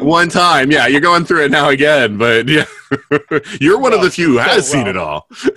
I am fully experiencing terrible beds that turn people into psychos, horrible and some of the worst pickup lines I've ever heard. Yeah, some of those may not actually be intended as pickup lines, but you've made them weird. You should see my queen. Yeah, no, it's awful. No, my caravan is quite large is the one that you said was a weird pickup line. Out of context, Doctor Who. Yeah, out of context, Doctor Who. But yeah, like the OG beds in the TARDIS were ridiculous. And Juliet was like, drives people insane because it was a story about people going insane, so... Oh god, they're like shaped like the letter S turned on its side. It's like, why would you want to lay on something like that looks really uncomfortable? But anyway.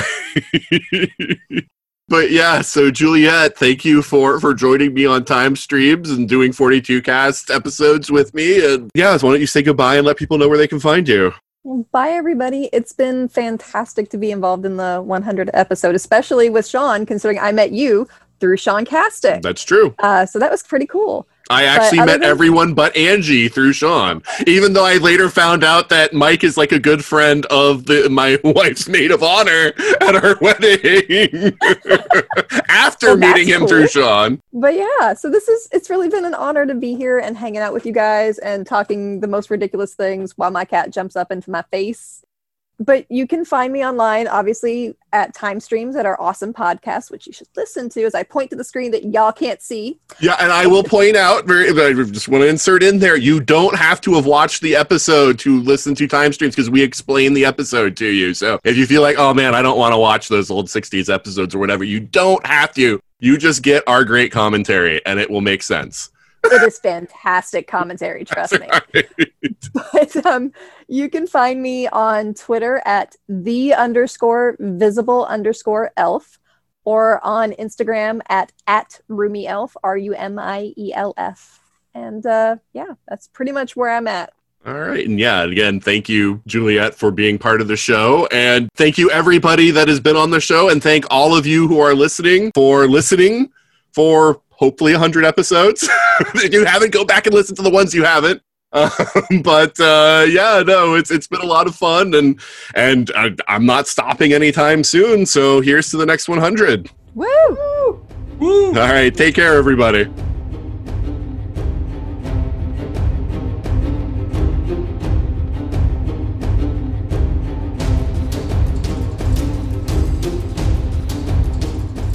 You have been listening to the 42 Cast, copyright 2020. Got a question for the ultimate answer? Contact us at everything@42cast.com. Theme music is Sharper Swords by Brandon Ellis. Check out more of his work at www.cityfires.com. The 42 Cast is a proud member of the ESO Network.